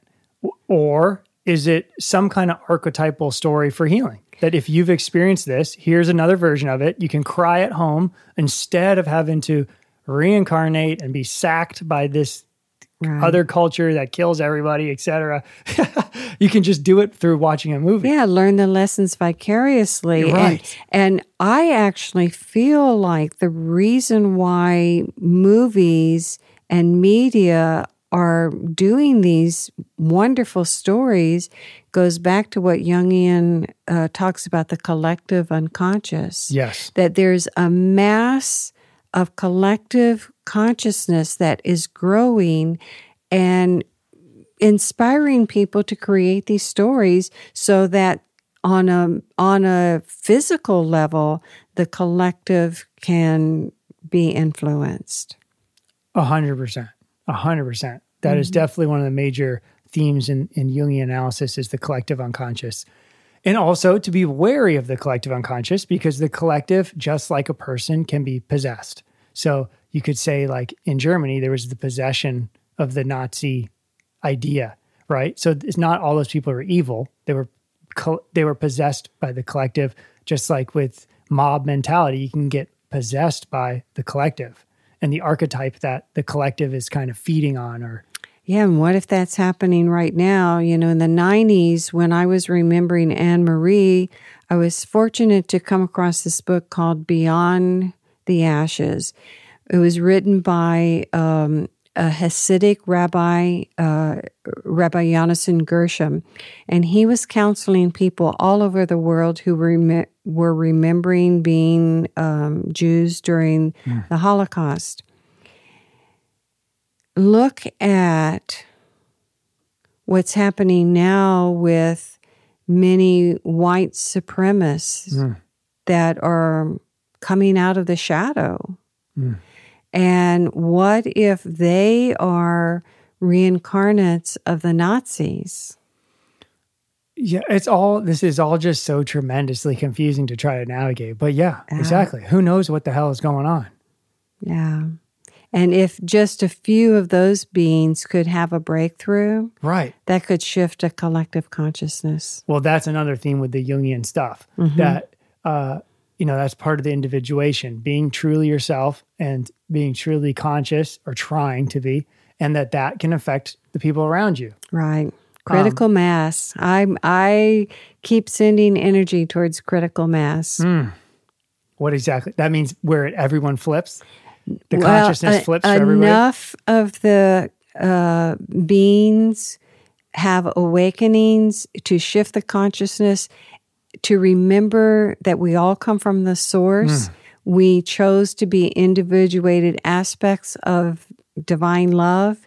When enough people understand that, we hit critical mass, and it has a global effect. And the easiest example I know of to demonstrate that is 30 years ago, if you wanted organic food, you had to make a trek out to an organic farm, or you found this little hole-in-the-wall store.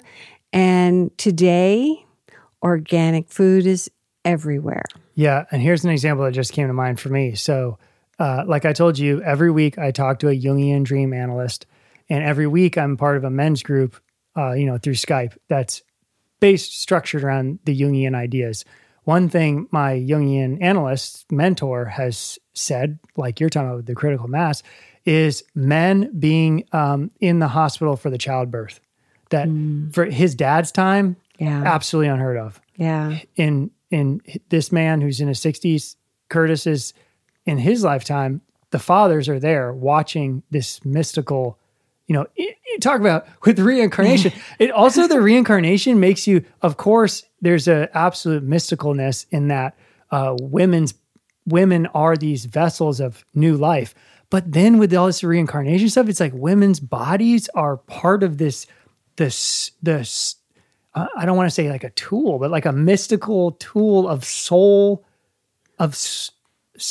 incarnations. It's like stupendous. Yeah. And, John Koenig, who wrote my autobiographies, he talks about when he had this memory of being a woman, it completely changed his attitude about womanhood. So, some of my regression therapist friends say that women are okay with remembering being men, but men are not always okay with remembering being women. But, this is the beautiful thing. If we understand that we're both sexes, or the social thing these days is the intersex, the transgender and all of that. If we realize, that's just one of the experiences that we've chosen in these lifetimes, or, think about all the religious disharmony that's going on right now. If we realize, that religion you hate, you may reincarnate in that religion so you can experience it from a different lens, there would be no prejudice. It is a very helpful tool on the fronts of prejudice, for sure. I can even feel it in myself reading all this stuff.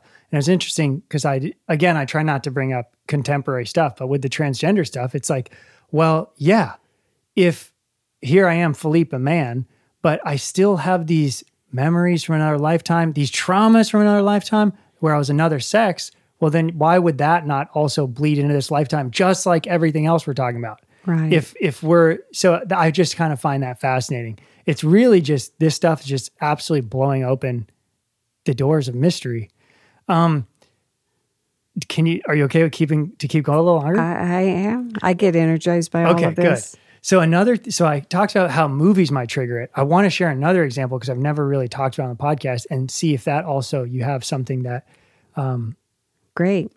So we talked about how movies might bring up some of these memories. Something else that happened for me was, so I told you I'm into hunting and all these kind of outdoor pursuits. So in January, I joined some friends in Virginia. They do hound hunting with the dogs. And this is something that people have done all over the world.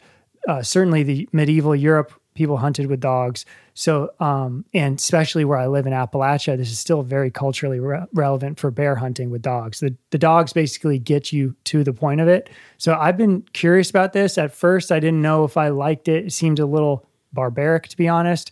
But my opinions have changed and morphed. But I was part of one of these hound hunts. And I was with my friends, Taylor's, who I was with the main part of this day. So here we are in Appalachia, in Virginia, in the mountains. We had hiked. Me and him both have 2 dogs each. We're hiking. We just have already hiked 5 miles to get to the top of this mountain. I'm exhausted. The guy I'm with, Taylor, he used to be an endurance athlete, so he's just a beast getting up this mountain. We release the dogs on the top of the mountain. They disappear in 5 seconds. They are down. Now they're down the mountain, and I'm just like trying to catch my wind. I have a heavy backpack on. I'm not as physically active as this other guy. So now we got to go find the dogs. So we've already walked 5 miles now, and that was on a trail. Now we're bushwhacking for what must have been 2.5 to 3 miles. This is slow. We're pushing through Mount Laurel, which is cutting our skin and our face.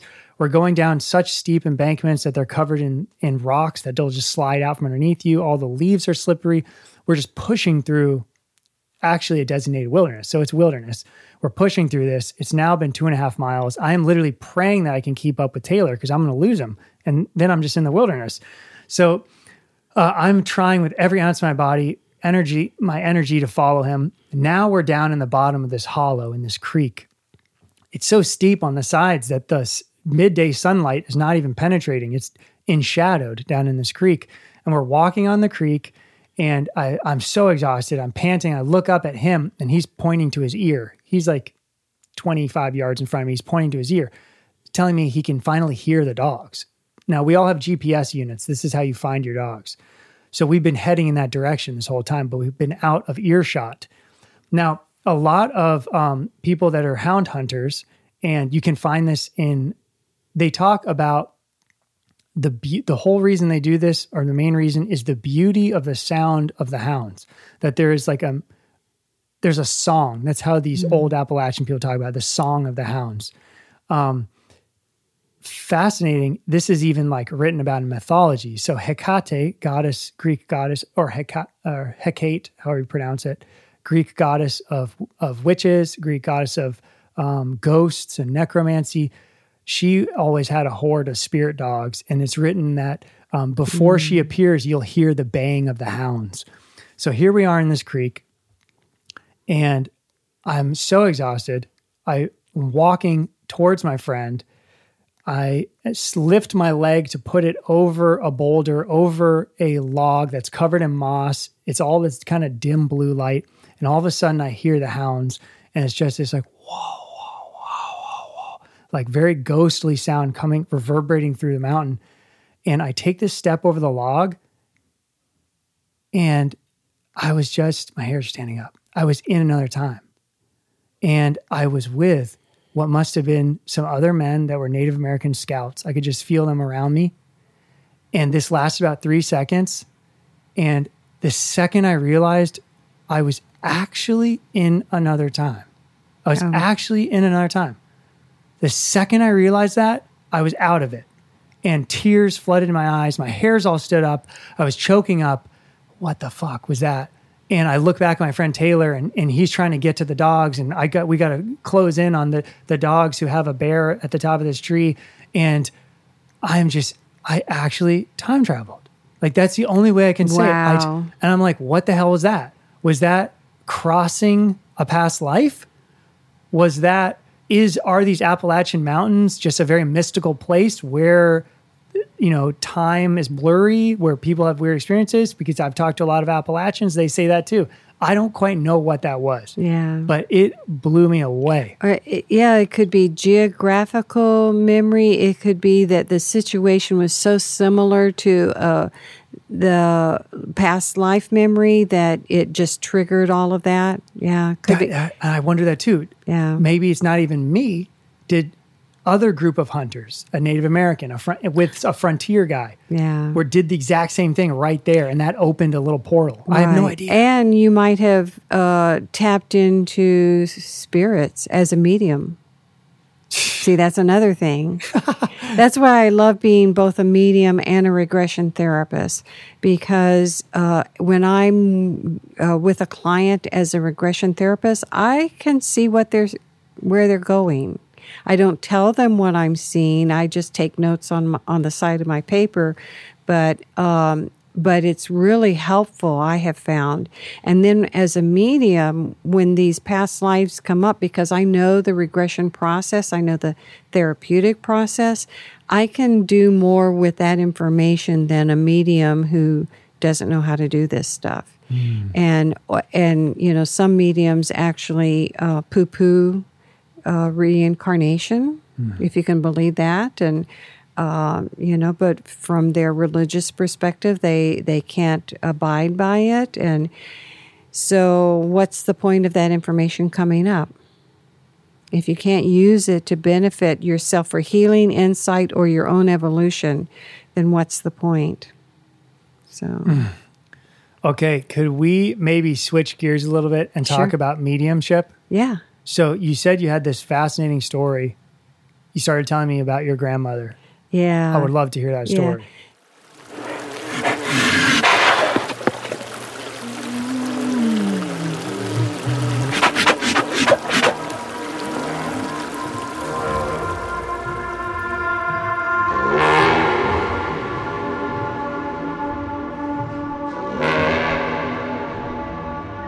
So evidently I have seen spirits all my life, but about 8 years old, I figured out that, we don't tell people. And as I mentioned, we childhood trauma, we ended up running away from my dad when I was 9 years old. We ended up on my grandmother's farm, and this is in the Panhandle of Florida. So my grandmother, Southern Baptist, and, she called herself a hard shell Southern Baptist. So that means, no drinking, no cursing, no dancing, all of these things. And my brother, sister, and I were living with her and Granddaddy, but Granddaddy was invalid, so it was mainly Granny that took care of us. My mother was in another city. And she would take us out on these excursions on her wagon, a mule-drawn wagon. We'd go in the woods. She'd pick a bark here, a weed there. And this particular time, we picked some sassafras root. And so she and I were sitting around. She had 3 stoves. One was a potbelly stove. And in the evening, she liked to burn that and make a tea on that stove. And so we made sassafras tea. I didn't know sassafras actually can help you have mediumship. It has some hallucinogenic qualities. I didn't know that at the time. She may have, though. I don't know. But we were having that tea, and it was just Granny and me. And I said to her, I finally got up the courage, to say something to her. And I said, who are those folks that go through the house at night? I knew it wasn't Granddaddy because he had a stroke. He had a definite shuffle. And I knew Granny's shuffle. So I asked her, who are those folks that, went through the house at night? I'd experienced that before, so, I thought, okay, maybe she can tell me who they are. And she was a country woman, and she just said, oh, don't pay them no, never mind. They forget which room I'm in. And she said, if and they scare you, so she was Southern Baptist, she says, just tell them God go between me and thee. It's like, okay. She sees them. They give her messages. Okay, I'm not crazy after all. And so I still was afraid of them. It took me many more years. So I was only about 10 or 11 when that happened. And so I would use that mantra that she gave me to whenever I sensed them around, because they didn't just stay at her house. They followed me around. And when I felt them, I'd say that. And sometimes I had to sleep with the light on because I just, didn't want to see them. And I kept putting that out there. I don't want to see them. I don't want to see them. Until 1990, May 1990, my dad died. We had never resolved the stuff. I had finally reunited with him, but we had never resolved the stuff from my childhood. But he had died. And at his funeral, I guess they call him an apparition. I don't like that word, but what I could see was his hand and partway up his sleeve, enough to know that, okay, that's my dad. And the reason why I knew it was him was he wore this ring, which was a Masonic ring, had a ruby stone in it, but it had the Masonic, emblem. And then the cuff of the sleeve and the jacket didn't match. He always wore patterns that didn't match. It's like, okay, that's Dad, got that. So I shut that down, but then I could feel, oh wait, he's angry about something. And I knew what Dad's anger felt like, so it's like, what is he angry about? But then I had to tend to what was in front of me, which was all of this stuff going on about his funeral, which was a Buddhist funeral, by the way, very interesting. And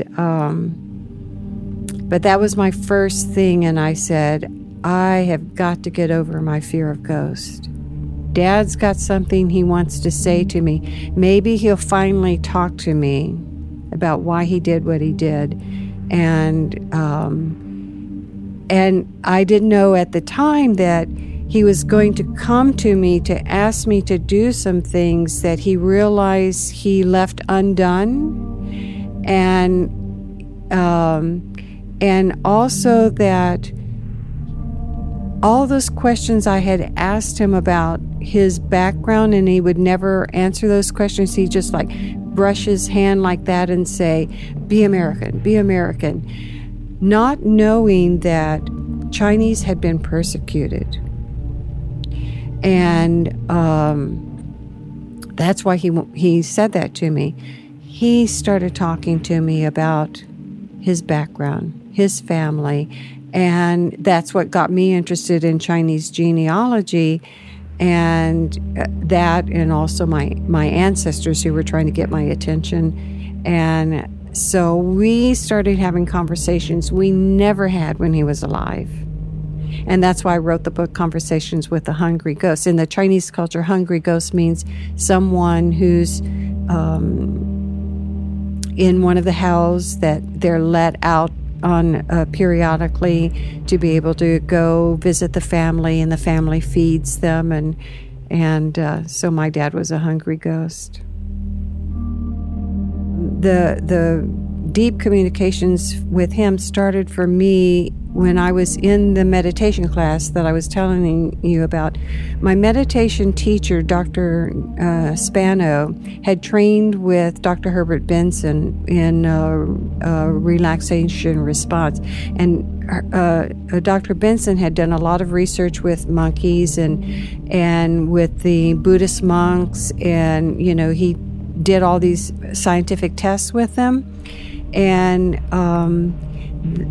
so Dr. Benson had used Chinese monks' music, chanting music, with the monkeys. And the monkeys were wired up, to all of these devices. And he saw how the monks' chanting affected the monkeys.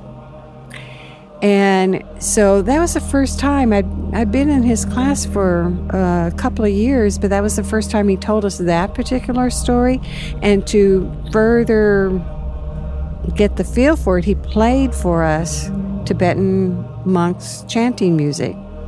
Well, it was that music that evidently ripped the veil between my world and where my dad was. So we were in this high meditation part that it's like holotropic breath work, if you've ever heard of that. Stanislav Grof, Dr. Spano also studied with Grof. So we did this modified form of holotropic breath work. So under that type, with this Tibetan music playing, all of a sudden it was like, and we had this huge circle of people lying down on the floor, but it was like in the center of the circle, I could see vividly my father. And it was funny because my father used to be a chef, and the first thing he would do when he'd get home was he'd pull off his chef jacket, but down to the waist, and he wore one of those, undershirts, real thin undershirts, and to kind of cool off. And so this is how I was seeing him, with that chef jacket pulled down, the undershirt, sweat coming down him, and he's sitting in front of the Buddha of the 10th hell. And so his back is to me, and I'm like floating above them, and it's like, he's evidently doing like a life review in front of this Buddha. And the Buddha says to him, if you will help your daughter get over her fear of ghosts, we'll let you out of the 10th hell. And then the Buddha looks up at me, and I'm thinking, oh shit, I'm caught. And then Dad turns and he looks up at me, and then he says to me, oh, forgive me. And he starts crying, and I said, I forgave you a long time ago. I think what you really need to do is forgive yourself. And it's just like that moment with Anne Marie and that Nazi guy, just unconditional love. And as soon as he felt that, it was like the whole scene of the 10th hell pixelated. And then it was like blank.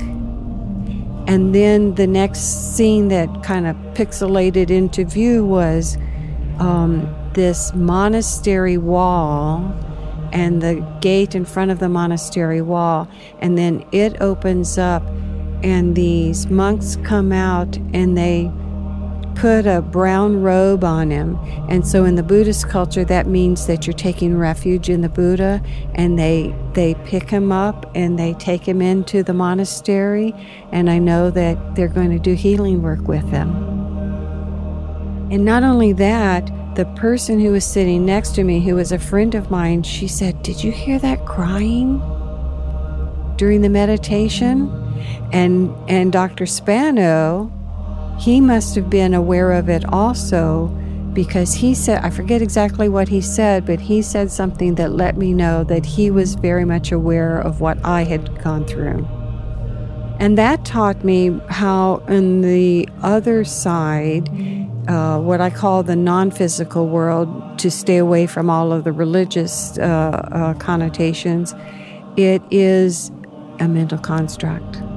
So where my dad was, he had created the 10th hell with his mind. That's where he felt like he needed to go. And one of the things he told me two things in that experience before he left was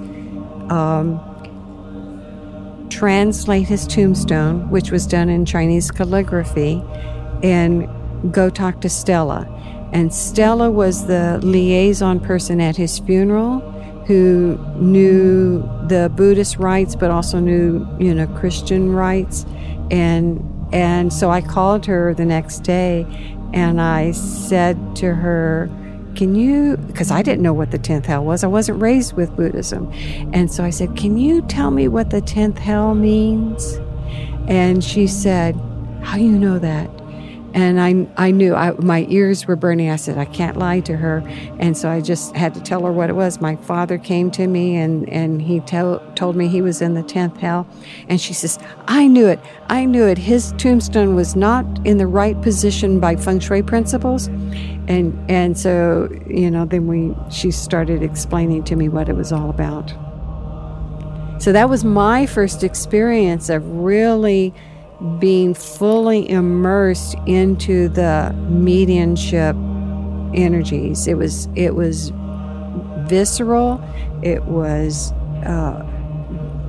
not just watching a movie. It was being in the movie, and it was powerful.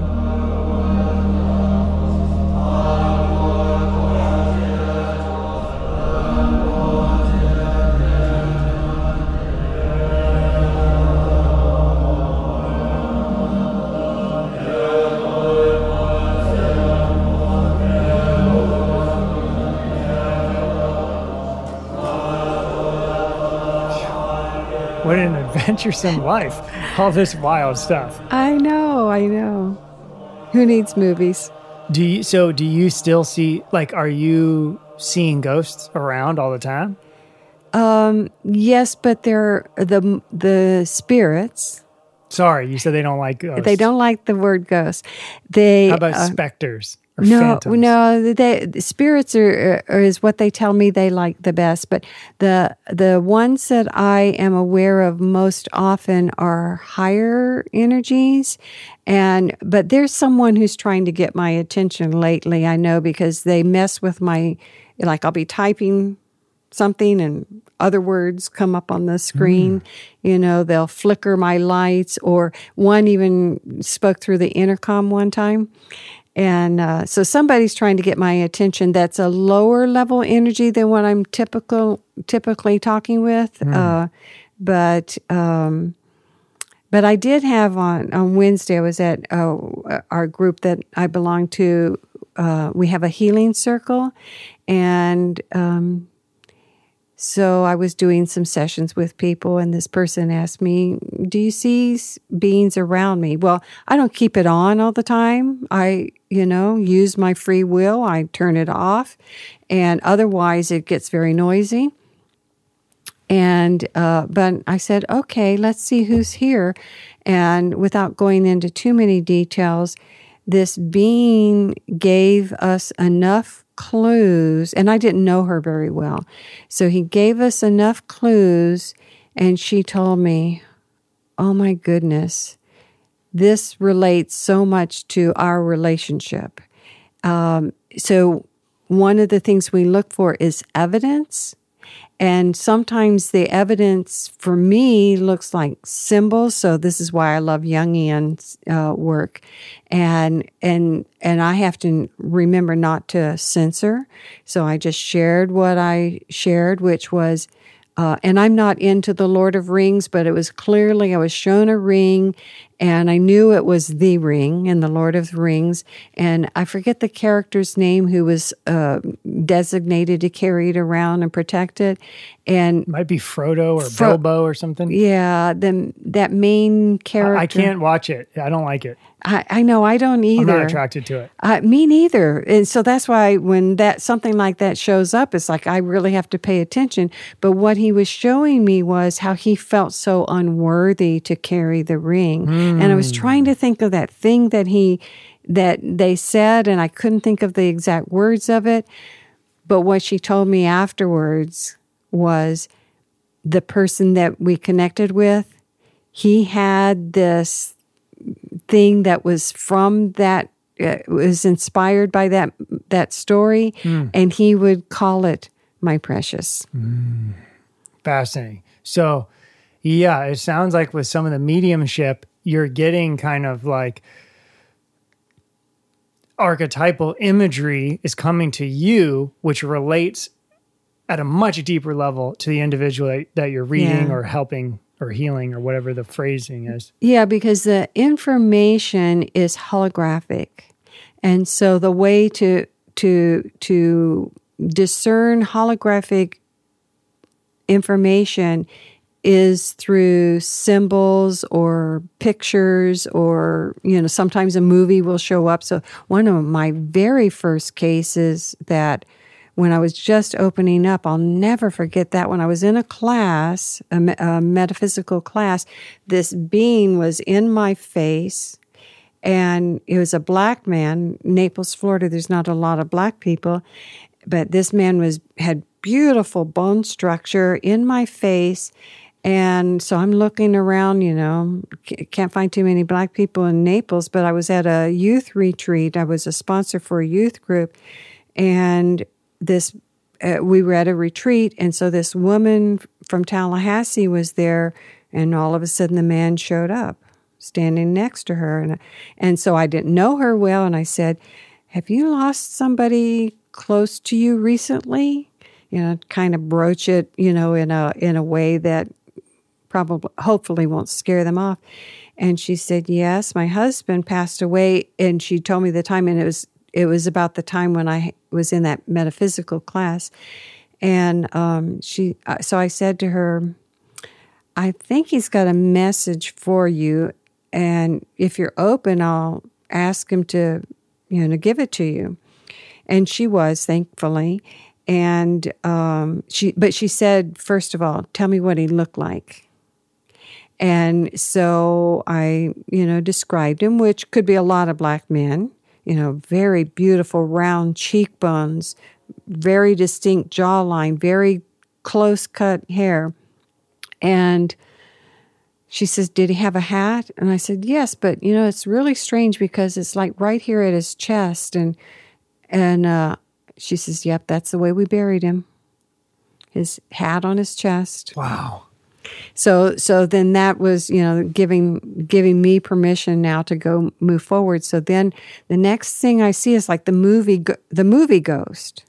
And I'm seeing that scene where Patrick Swayze gets on the potter's wheel with Demi Moore, who's got her hands in the clay and everything. And it's like, okay, don't know why this showed up, but, I just tell her what I'm seeing. Worst thing I could do was to judge it. And so I told her, and she says, "Oh, I haven't been on the pottering wheel." She and her husband were both potters. They had very different styles. She says, "I haven't been on it since he passed." And so, and now that's making sense. And he was saying to me, "Get back on the wheel." He wants to work with her to create a new form of pottery. Holy God. So, isn't that wonderful? So in that example, there's the potential that her creativity, if she's really open and channeling what creativity is she's actually still going to be working in partnership with her former husband. That's right. And it gets better. A year later, I saw her at another retreat. She had gotten back on the pottery wheel, created this other form. She did raku. So she created a form of raku. She entered it in an international competition in Taiwan, and she did very well in the competition. So she had to share that with me. And so that just, it was so affirming. That's incredible. There's an amazing William Blake, the famous poet and painter and mystic. He supposedly invented a form of printing because his dead brother, as a spirit, came to him in a dream and told him how to invent this type of printing process. Wow. And then he invented it. So it's like, how much of, first of all, if you're a creative person, you know that it's not your creativity. That's why I kind of brought up my feelings regarding this whole cultural appropriation idea. Like, creativity in itself is so mysterious. It's not like I want to do this. It's often like I paint. I have a side of my work where I paint my dreams and paint my nightmares. That's not me. I'm not making that up. Things have come, and I'm just depicting the things that came. Nice. Some of them are super intense. So I think many people who are really at the level of what I consider a true artist are almost mystics. I mean, like Salvador Dali, where are these images coming from? He's not sitting there saying, I want to do that. He's opening to channel these images. Right. So absolutely fascinating to think that not only are we in connection to wherever creativity comes from, but it might literally just be our deceased loved ones helping out. Right. And I really feel like it was my ancestors who helped me write Conversations. And now the book I'm working on about cosmology of reincarnation, I feel those people who've gone before me moving my hand. So we've been talking so long, but this is awesome. Maybe to kind of wrap it up, because we could probably talk for another 6 hours about all this stuff. How do you see the reincarnation and the ghosts, the spirits? How do you see those? Where do those come together? So here's what I'm wondering. We die. When you listen to these people talk about their near-death experiences, often they are surrounded by their former loved ones. Okay. Well, what if our loved one has already reincarnated? Are you going to see them on the other side? Well, that's an aspect that just came up recently in the class that I'm taking. And the Chinese believe that a portion of our soul energy is in this physical body. When we die, a portion of it stays with wherever you're buried. And then there's a practice that we have, which is a tablet that goes on the ancestral altar. So a portion of that energy is with the ancestral altar and in the tablet, and another portion is in the bardo, or whatever I call it, the non-physical world. So the concept is, if our energies are infinite, why are you limiting it to this one little thing, But here's where the tie-in comes between mediumship and reincarnation. We're so focused on the physical world that we forget that that is only one half of the earth experience. The non-physical world is another half of the earthly experience. But even beyond that, that's our dualistic nature that thinks in that way. But when you think in transcendence, now you've got to come into the divine experience, the divine realm, which is even above the non-physical world. So I feel like it's waking us up to what is really going on here. Which is a lot. Yeah, it's dynamic. There's infinite possibilities. If you can imagine it, it can be so. Wow. Should we just stop right there? Yeah, well, to leave it with what John Lennon said, imagine. That beautiful song, Imagine. In closing, do you want to tell people where, if they're in the Richmond area, they're interested in contacting you for mediumship, for regression, if they want to check out some of your books, do you want to say a little something about where to go? It's real easy. My website is my name, Carole, Carole, Louie, so carolelouie.net. And all about my services, descriptions. My books are there. There's some YouTube videos there of different talks that I've done, and also about the Reincarnation Symposium that I've been organizing. This will be our 4th year. This year it's going to be in San Jose, California, but it will also be online. And again, it's been a calling. I've been guided to do this, and it's just magical is all I can say. Did you make your heart faster? Did she give you what you hoped for? Oh, night so loveless, love, I hope it made you feel good. Knowing how much I adored you. Did she make your heart beat faster than I could? Did she give you what you hoped for? Oh, Oh, a night so loveless, love, I hope it made you feel good, knowing how much I adored you.